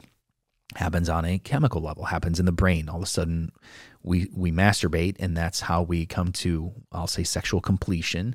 And we've created a neurological pathway, and now anything that varies from that might require a more intense stimulus, and you can start to build perversion on perversion. Right. All things are lawful, not all things. You don't want to be dominated by that. He goes on to talk about food. The body is not meant for sexual immorality, but for the Lord, and the Lord for the body. And God raised the Lord and will also raise us up by his power. Do you not know that your bodies are members of Christ? Shall I then take the members of Christ and make them members of a prostitute? Never. Or do you not know that he who is joined to a prostitute becomes one body with her? For as it is written, the two will become one flesh. But he who has, and this is so interesting, he's talking about two becoming one flesh. Yeah. If you are by yourself, you are one. Mm-hmm. You're not becoming one flesh with any. There are not two. It's just one. Or do you not know that he who is joined to a prostitute becomes one body with her? For as it is written, the two will become one flesh. But he who is joined to the Lord becomes one spirit with him. Flee from sexual immorality. Every other sin a person commits is outside the body, but the sexually immoral person sins against his own body. Or do you not know that your body is a temple of the Holy Spirit? There's that verse. Within you, whom you have from God, you are not your own. Yeah. That's really important. Yeah. You're not your own, for you were bought with a price. So glorify God in your body. Yeah. Your body was purchased by the body that was broken and the blood that was shed on the cross. It was purchased by Jesus' sacrifice. He purchased your body, not just your soul. Yeah. You know, we think he purchased your soul too. He bought you, all of you, with a price. But he purchased your body, for you were bought with a price, so glorify God in your body. I don't think it glorifies God to self-gratify. I think that is taking what God has designed for a picture. God gave us sex as a picture of his intimacy between Christ and the church. Christ is the groom, the church is the bride. Yep. So there's our picture right. for procreation, to make kids, to populate the earth, and for pleasure. Yeah. He did give us sex for pleasure. How do we know that? Because it's pleasurable. Yeah. And he designed our bodies. When we start to use sex outside of these things, I think we're in very, very dangerous territory, because no sin affects the body more than sexual sin. This person writes in, I don't have any specific thoughts about anyone or use pornography anymore. Let me talk about this for a minute. It is, in my experience, nearly impossible to use pornography for any length of time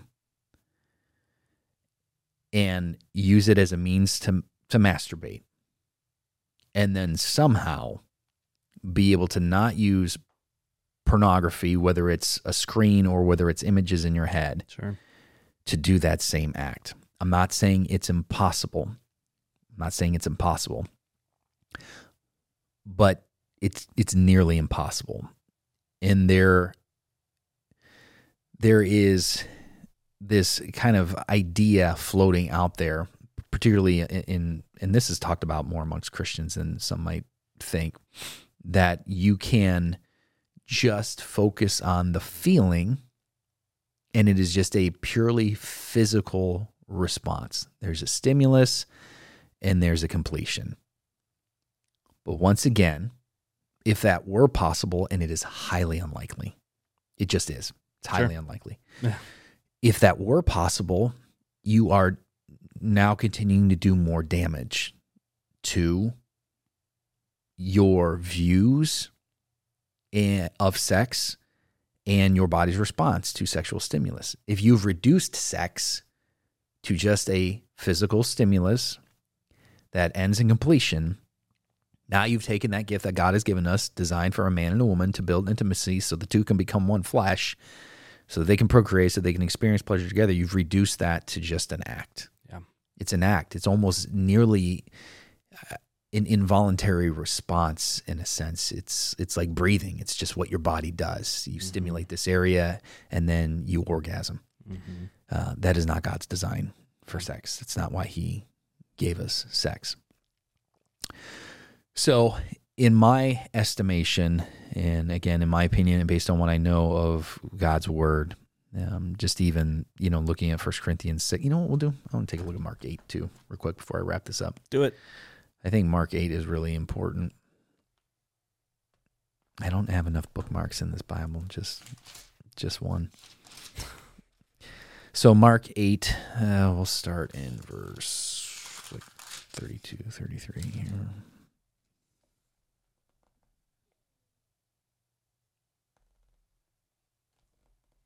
Is this it? Yeah.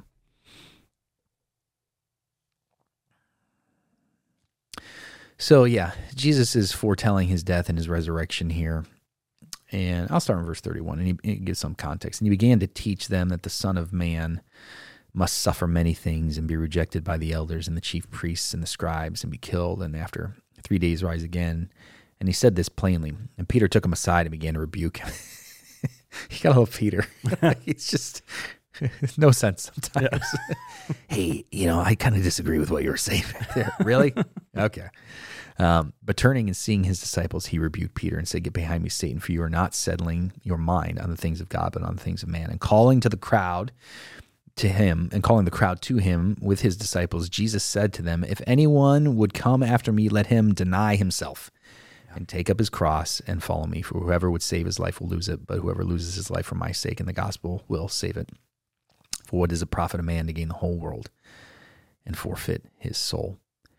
So I like this scripture because it talks about that idea, and it's a well-known verse, right? Take up your cross, deny yourself, deny yourself. Because what will often happen is we'll get into this topic of sex, and we'll go, well, the science says I need to masturbate, and I'm not in a healthy marriage, and my wife's ill, my husband's ill, or we've got different sex drives, and yada yada yada. And how am I supposed to abstain from this? How can I do this? This is how I'm built. This is a natural thing. But then you read this, and you go, well, hang on a second. This might be part of the cost. This might be your cross. This might be your cross to bear. Yeah. This might be the way that you have to deny yourself. This might be the sacrifice that God calls you to. Well, how can I do it? What do you mean, how can you do it? The same way you do anything, through the power of the Holy Spirit. Yeah. If you think the Holy Spirit of God can raise Jesus Christ from the dead, but he can't help you not masturbate, then you don't know the Holy Spirit very well. Yeah. Like, this is not an area that you cannot conquer through the power of the Holy Spirit. This isn't an area where God is like, listen, Corinthians 10:31, we talked about last week, like, you're going to get tempted and I'll give you an escape route except for the masturbation stuff. Like, there's nothing I can do for that, guys. It's just the way you're wired. Yeah. And it's healthy for your prostate, and women, it's good for you as well. No, that's not it. This isn't the exclusion to everything. Now, some are going to completely disagree with this and say that they don't see any problem with it. But I don't know anybody that can self-gratify, not lust. Yeah. I've never even heard of that. Yeah. At some point, even if it's a split-second thought, it comes in there. And again, if you're married in the argument about your husband, or I think about, well, what version? Yeah. What version? Besides the fact that I don't think that that's what God designs. Yeah. Sex for, that's not what the scriptures teach. Yeah. So is self-gratification a sin? I think it is. Yeah. And I would encourage anybody listening to avoid it at all costs. And trying to toe the line here a little bit, but I am one of the 91%. Sure. I have self-gratified before. I have used pornography to do it. I have used thoughts to do it. I've done it. I've been there. Sure. As a young man, I remember having those thoughts like, this is uncontrollable. It felt uncontrollable. Sure. And I had justified to myself, in my 20s, well, at least I'm not having real sex with women, and that's bad. All I was doing was building these, and I was a guy that would think about things or watch things. I was creating scenarios that they were not real. Yeah. They're not real. Yeah. It's not the movies. Kids that want to get married, and you've watched pornography, and you think your husband and wife are going to go bonkers in the bedroom. Like, that's not real. That's acting. And I'm not saying it's not enjoyable. I'm not saying it's pleasurable. I'm not saying you don't have fun, certainly. But what is available to us and what we consume, and this idea that, as a young man, that women are just walking around, just going to pounce on top of me because they need me so badly. That's a lie. That's not how it works. And I fed that lie, and that lie grew large. And then when I got married, my poor wife had to experience me untying those knots and going, well, wait a second. Turns out I lied to myself about this for a lot of years. Yeah. And I had to almost deconstruct. That's a popular word, right? Yeah. I had to deconstruct what I had built as far as sex goes. And Rachel and I have been together for 17 years, and I'm still having to deconstruct that in my life. Still, sexual sin is an incredibly challenging sin. Yeah. It is an incredibly consuming sin. It is an incredibly lonely sin. And it is a sin that the enemy, he will bury you with it. He'll bury you with it. And one of the lies, and this is kind of throwing back to what I talked about earlier, of the enemy, is that you will never be able to get these thoughts. You'll never be able to, I would say, hold these thoughts captive. That you're just going to feel. Now, can you hold all your thoughts captive? Certainly, I think you can. I think the Holy Spirit can do that. Has he done that in my life? Not yet.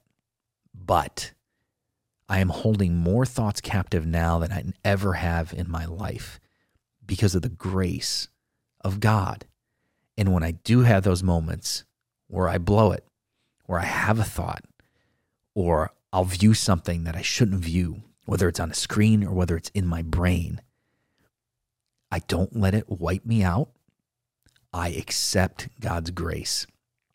Failure is a part of living life as a Christian. If failure wasn't a part of it, then we don't need Jesus. But the rate of failure needs to be less over time. If you're not making progress in this area, then get help. Reach out to me. Send me an email. Send Jared an email. Like, we're more than happy to have these conversations and to recommend.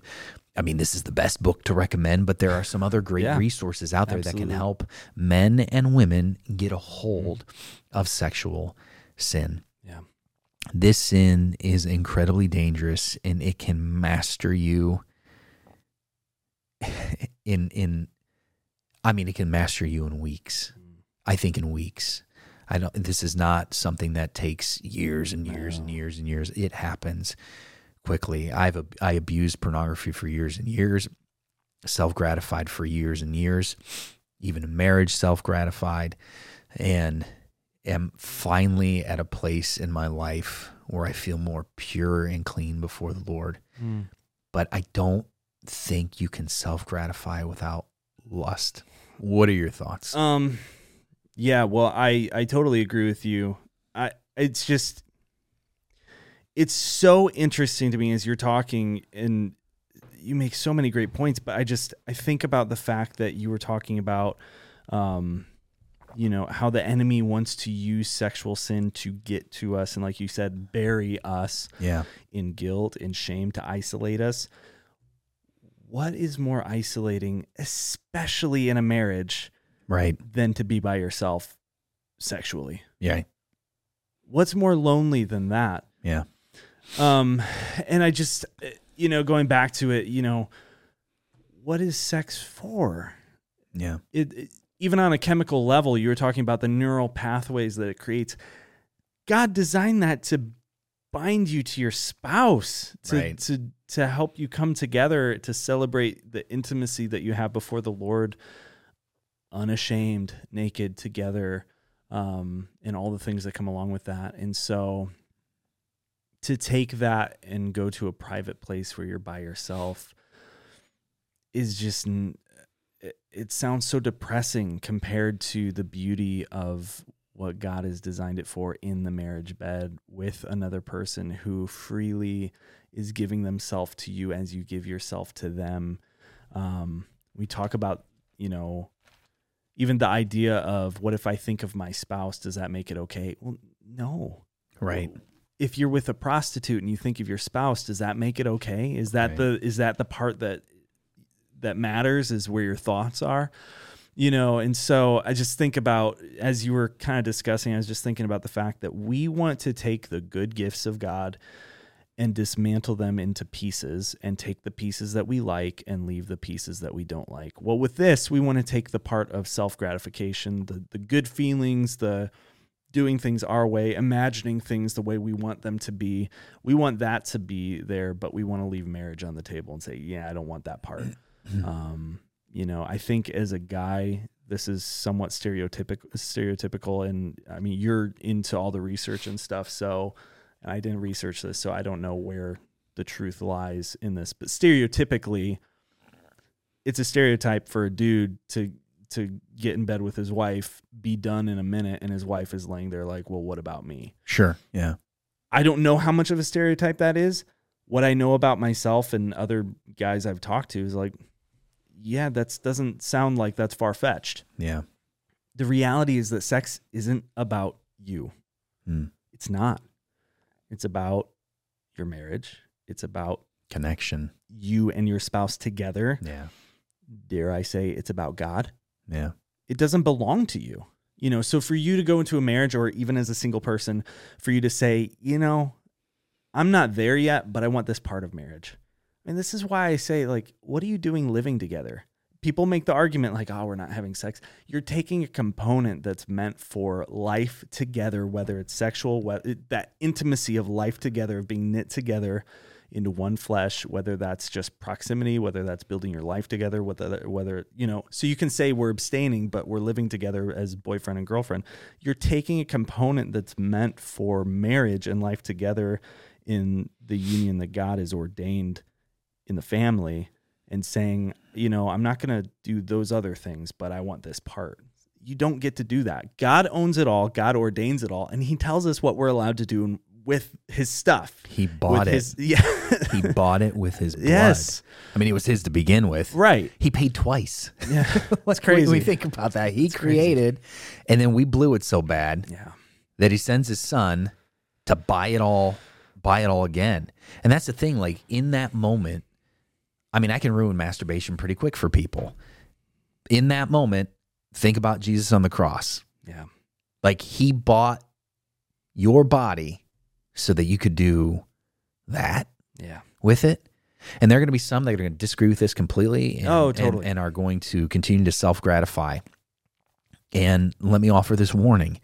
You are juggling chainsaws. Oh, my goodness, yes. You're juggling chainsaws. It will be a matter of time before you get hurt.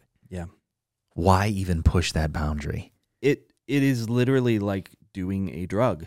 That's how it works in the chemistry of your brain. Like you said, you are training your brain to prefer being alone than to be with your spouse. Or if you're single, you are training your brain to say it's better when you're by yourself, because you really know, what you like, or you know what you want to think about, or how, you know. And so you get into marriage and you find, like you said, it's not like what I imagined it'd be. No. This doesn't match up with my fantasies. There's this other person and they have feelings too, and it's not all about me. Right. And it's a byproduct of love. Yeah. Like, in, you know, this, and kind of that difference that we talked about last week between, you know, men and women and their sex drives, and women being more environmental and context is what, you know, arouses them. And guys, it's just that visceral stimulus. And again, those are generalizations. And I know that there's nuance, you know, among people and differences among people within that. But it's just this, for guys, it is so often just this carnal pursuit of just get it done. And this is what it is. There's no care. There's no love. There's not honoring your wife. Like, there's no way you can read the Song of Solomon and come away with, well, I should be in the bathroom with my cell phone. Right. Like, that's how sex was designed. Or I should be, you know, in the bedroom alone while my family's out of the house, and I'm just going to think of my husband. Yeah. You know, the version he is now. Like, that's not God's design. And like what you said specifically about pornography is that it builds over time. It does. In terms of perversion. Right. And that's why I say it's like a drug, because as we all know, there's the law of diminishing returns that happens, that eventually, you know, specifically when it comes to more intense drugs, you know, you think about cocaine, heroin. Just think about alcohol Even. You need more alcohol even. Yeah. You need more over time to get that same feeling. Right. Until you get to the point that it completely That's how people drink a case of beer. Yeah. How can you drink a case of beer? Why would you drink a case of anything? Yeah. Like, I would never be like, hey. That's just like a lot of liquid. I don't even know how you fit that in your body. Right. Well, it's an addiction. Yeah. So. And sexual addiction is, and I want to be careful with that word addiction. Right. That's another conversation for another podcast. You know, there's habit and addiction. I think we need to be very careful with that. Yeah. Certainly, but there is addictive behavior. They're very, very similar. And so over time, like you will get burned because it's not God's design. Right. And listen, I tell Henry, when you use things the way they're not supposed to be used, you either break them or somebody gets hurt. Mm-hmm. If you use sex the way it's not supposed to be used, you're either going to break the sexual mechanism that God gave you. Mm-hmm. You're not going to understand it anymore. Yeah. You're not going to be able to function normally anymore. Yeah. Or somebody's getting hurt. Yeah. And everybody's getting hurt. Yeah. If you are single, if you're a single guy out there and you are masturbating and you haven't met your wife yet, you are affecting her. Yes. Right now. Right. The decisions you're making now are going to affect your marriage. Yep. If you are a single woman out there and you are masturbating, you are affecting your future husband. Yep. If you are in a marriage and you're a man and you're masturbating, you are affecting your wife. Mm-hmm. Listen, I had days where I would self-gratify, use pornography, and Rachel would come home and I would just be edgy and short. And I would be taking out my sin and frustration on her. Mm-hmm. And it affected our intimacy, not just sexually, emotionally, mentally. Like no one escapes. No. If you think that you can do this and mess with this and that everything's going to be fine, you are lying to yourself. You have bought the lie from the father of lies who's told you, I mean, did he really say you can't do that? I mean, he's been doing the same thing since the beginning. Yeah. Like he twists and he just lies. And we go, oh, well, at least it's not fill in the blank. At least I'm not going to a real prostitute. Right. I mean, at least I'm not cheating on my wife. At least I'm not. But you are. Mm-hmm. You are. That's what Jesus says in Matthew.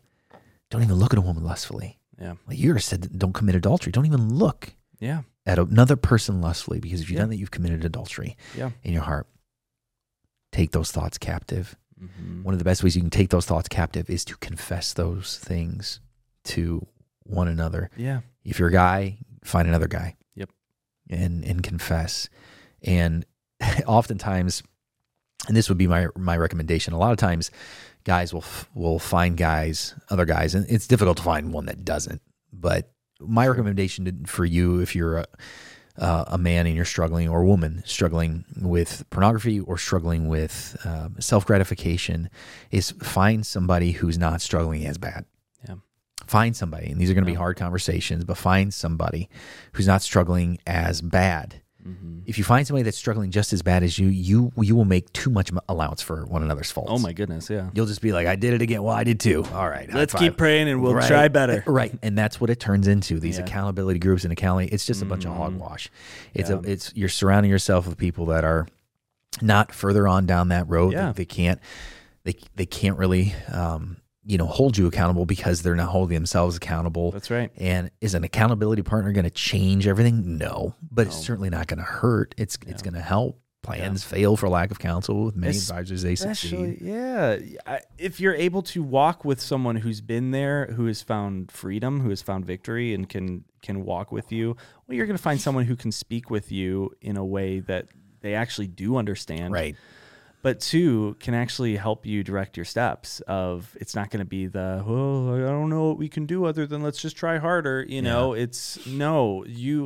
you're in it, it feels hopeless. It feels like you're never going to be free. It feels like you're never going to get out. It feels like there's no way out. And so you might as well just bury it and cover it up and just keep staying isolated, and because it's never going to change. That's the lie. Right.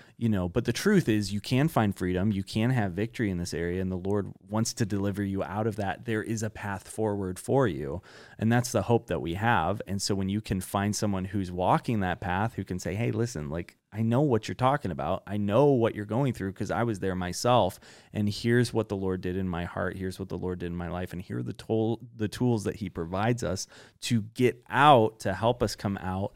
You're going to find that you can come out into the light as well. You're not a prisoner. No, it's going to be awkward. You're going to have some awkward. It's going to be hard. It's going to be difficult, especially when, if you need to have a discussion with your wife and let her know what's been going on.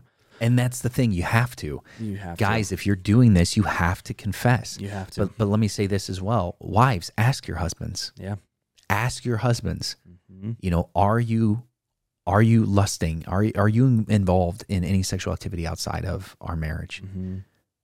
Husbands, ask your wives. I know we think this is a guy problem. It's not just a guy problem. I mean, the numbers are a little heavier on the male side, but sure. This is a human problem. This is a sin problem. Husbands, ask your wives, are you involved in any sexual activity, any sexual thoughts outside of our marriage? Ask. Mm-hmm. Those of you that are younger, Talk to your parents. Parents, ask your kids. Yeah. I mean, the old sex talk, right? That's how it was always labeled. Right. Parents, you gotta have sex talk with your kid. I mean, when Rachel and I were having it, she's like, "You're gonna have to talk with the talk." What is it? The talk, right? And I understand what the talk is about the birds and the bees and all that sort of stuff. But the talk is not a one-time thing, parents. Right. It's not a one-time thing. Parents, if you've got a 16-year-old boy, talk to him. If you've got a 14-year-old girl, talk to her. Talk to your teens. Talk to your preteens. Yes. Kids start engaging in sexual activity on average at age 8. 8 is when the majority of kids view their first pornographic image. 8 years old. And I am a stat. I saw my first pornographic image at age 8. I was at a neighbor's house. And the parents were eating dinner, fish sticks. I'll never forget this. Like watching pornography like it was the Cosby Show or, Growing Pains or something from that era that was on, because this was like the late, so this would have been 89. Yeah. Or I'm sorry, 87. 87. I don't know if those shows were on in 87. But that's it. And they invited me over for dinner. Oh my. And I was sitting at the TV and I'm like, what is this? That's how I got exposed to it. Parents, talk to your kids. Ask them questions. They might blow you off. They may be like, I don't want to talk about this. This is weird. Keep asking. Yeah. This sin will, like all sin, will chew you up, and spit you out and leave you feeling isolated and alone. And that is not what our Lord has for us. And I know we've spent quite a bit of time on this. Yeah. But this is important. Yeah, it is. I'll say this, and then we can wrap up. Yeah. It's very culturally relevant right now in the church, particularly in our world right now, to spend a lot of time when we think about sexual immorality, to have our signs and our scriptures ready to fight the homosexual community and the transgender community. This is what we think are the hot buttons of the day. And meanwhile, our kids and our marriages, our husbands and our wives and our sons and our daughters are falling prey to pornography and self-gratification, and we're letting it happen. Yeah. The talking points we want with our kids are, how do we help my son or daughter navigate seeing two men kiss on the screen? What about seeing two people having sexual relations on the screen outside of a marriage? That's more prevalent. Yeah. The odds that, and I think some of this is driven by fear. I'm just going for it today. Just do it. I'm getting slap happy. Let go and let God. Well, there we go. Is that on this coffee mug? I don't know. Just go. Go. Yeah. Here's the thing. To sit there and many of the conversations I have, are related to, a daughter or a son, being exposed to a homosexual lifestyle. And I'll hear this from parents sometimes. Well, I don't want my kid to think that that's normal. I don't want my kid. And some of that is rooted in fear that their child will be homosexual, that their child will make the choice to live in the homosexual lifestyle. And statistically, that's probably not going to happen. Sure. That means around 2% of the 2 to 3% of the population that sexual sin manifests itself in that way. Sure. Yet 91% of men and 78% of women will self-gratify. And out of those 91%, 3 out of 4 men use pornography. About 50% of women use pornography. The numbers are overwhelmingly skewed towards abuse, sexual immorality, abuse of God's design for sex in pornography and self-gratification than homosexuality or that transgender argument. And I'm not saying that we shouldn't address those things and educate our kids on those things, but mom and dad, speaking to you specifically, if you're going to have a conversation with your kid, I don't care if they're 30 years old, have a questions. Dads that have older sons that are married, when's the last time you grabbed your son and was like, hey, how you doing, son? And this is going to be a little bit awkward, but how you doing with lust? Yeah. How you doing? Like, how's that going? I'm good. Poor Henry. I'm going to have those conversations with him. Yeah. Because as a 30 30-year-old guy that was struggling in that area. Nobody checked in on me. Yeah. And thankfully, the Lord and the Holy Spirit did his work and continues to do his work. Yeah. But have those tough conversations. That's so good. Heavy stuff. Indeed. Well, what's the transition now? Oh boy, how do we get out of this? So I did have a question for you. I'll take it. Yeah. So for the last 2 weeks, you've consistently said something, and I wanted to check in and see if it's been 3 weeks. Did you guys get Subway yesterday? We did not. No? No. Okay.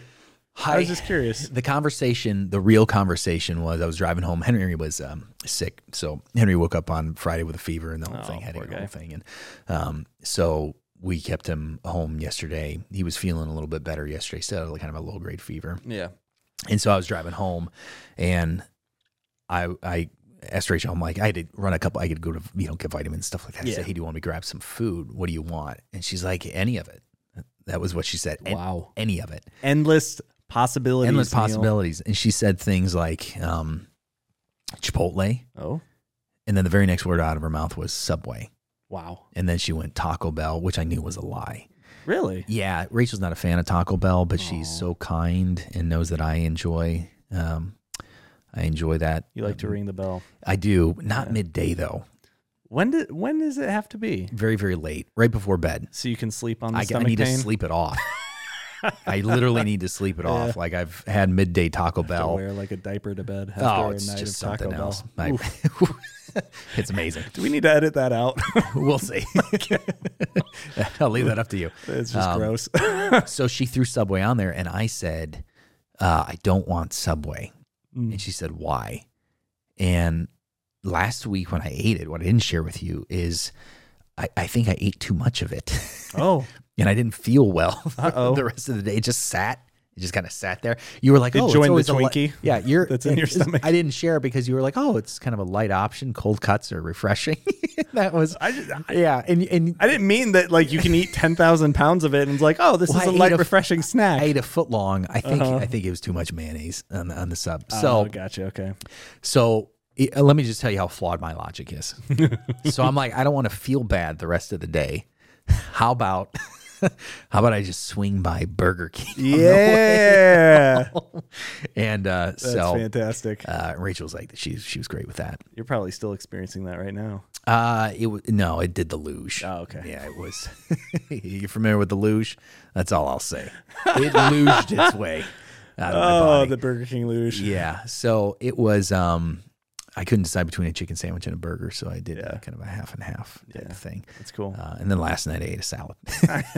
Well, you needed to after that. I did. Chicken burger. Yeah. So no Subway. Okay. No Subway. I'm just curious. Yeah, that's cool, man. Did you have anything delicious yesterday? We had Charlie's. Is that good? It's good, man. Okay. It's not like astronomical. Like this is the best thing on the planet. Yeah. But it's good. It reminds me of I don't know, going to the mall. Yeah. Well, that's where. That's the only other place I've ever seen. Maybe the airport. I don't know. Do you remember the first time you walked into a food court?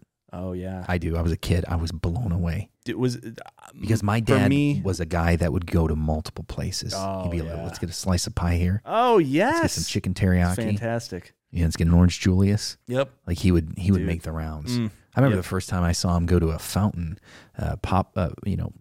self-serve fountain. He's mixing pops. Oh yeah. He's putting Coke with Dr. Pepper, and he knows what's up. I was like, "What are you doing?" It's the American way. It was a genius. True freedom. Yeah. Yeah, I remember. Dad, I know you're listening. You and I both know that's where the diabetes came from. Oh no. I remember going to Midway Mall. Yeah. And back when it was not the most depressing when it was place. a mall. Yeah, back when it was functioning open. And, somewhat. Yeah. Yeah, I used to go there all the time. And we'd get like Chinese food and stuff. Yeah, I remember that. So good. Yeah, I remember I'd sit there and I'd eat some rice with sweet and sour sauce and look off and see KB toys and just be like, dude, I want to go in there. Oh, I loved KB toys. Yeah, I remember when they all shut down and I got so many toys for like 2 cents. It was amazing. Yeah, well, not so many, but I got quite a few Star Wars action figures. I worked at that Midway Mall. Did you? I worked at Dillard's. Oh yeah. I worked at Kaufman's. Wow. Yeah. Kaufman's. I was sold sheets. Dude, and bedding. That's crazy. The names and the words that just you don't say anymore. Right. Kaufman's. Yeah, wow. It was Kaufman's at the time. I think it turned into Macy's. Oh, yeah, that's right. But I needed a job, and I went there, and they're like, we have an opening. And I was like, what department? They're like, bedding. I'm like, what? They're like, do you know anything about thread count? I was like, I don't know anything about thread at all. They're like, well, you can watch these videos, and they gave me the job, and I watched some videos on thread count, and it's amazing. Polycotton blends, and then they're like, you want to sell mattresses? I'm like, yeah, I do. And I worked there for a while, selling sheets and bedding. Yeah, I tried to work at Midway Mall once. Did you? Yeah, I walked into the American Eagle, and I said, I would like to work here. How do I do that? And he said, well, here's a application that you can fill out. So I filled it out. I left it. And I called back the next day, asked to speak to the manager. And she said, hey, hang on a second, and literally put the phone down and then just walked away. Never. No, I stayed on the phone for like 10 minutes. Wow. Okay, good for you. And I just was like, you know what? I don't think I want to work here. I think that's the first ever recorded incident of ghosting.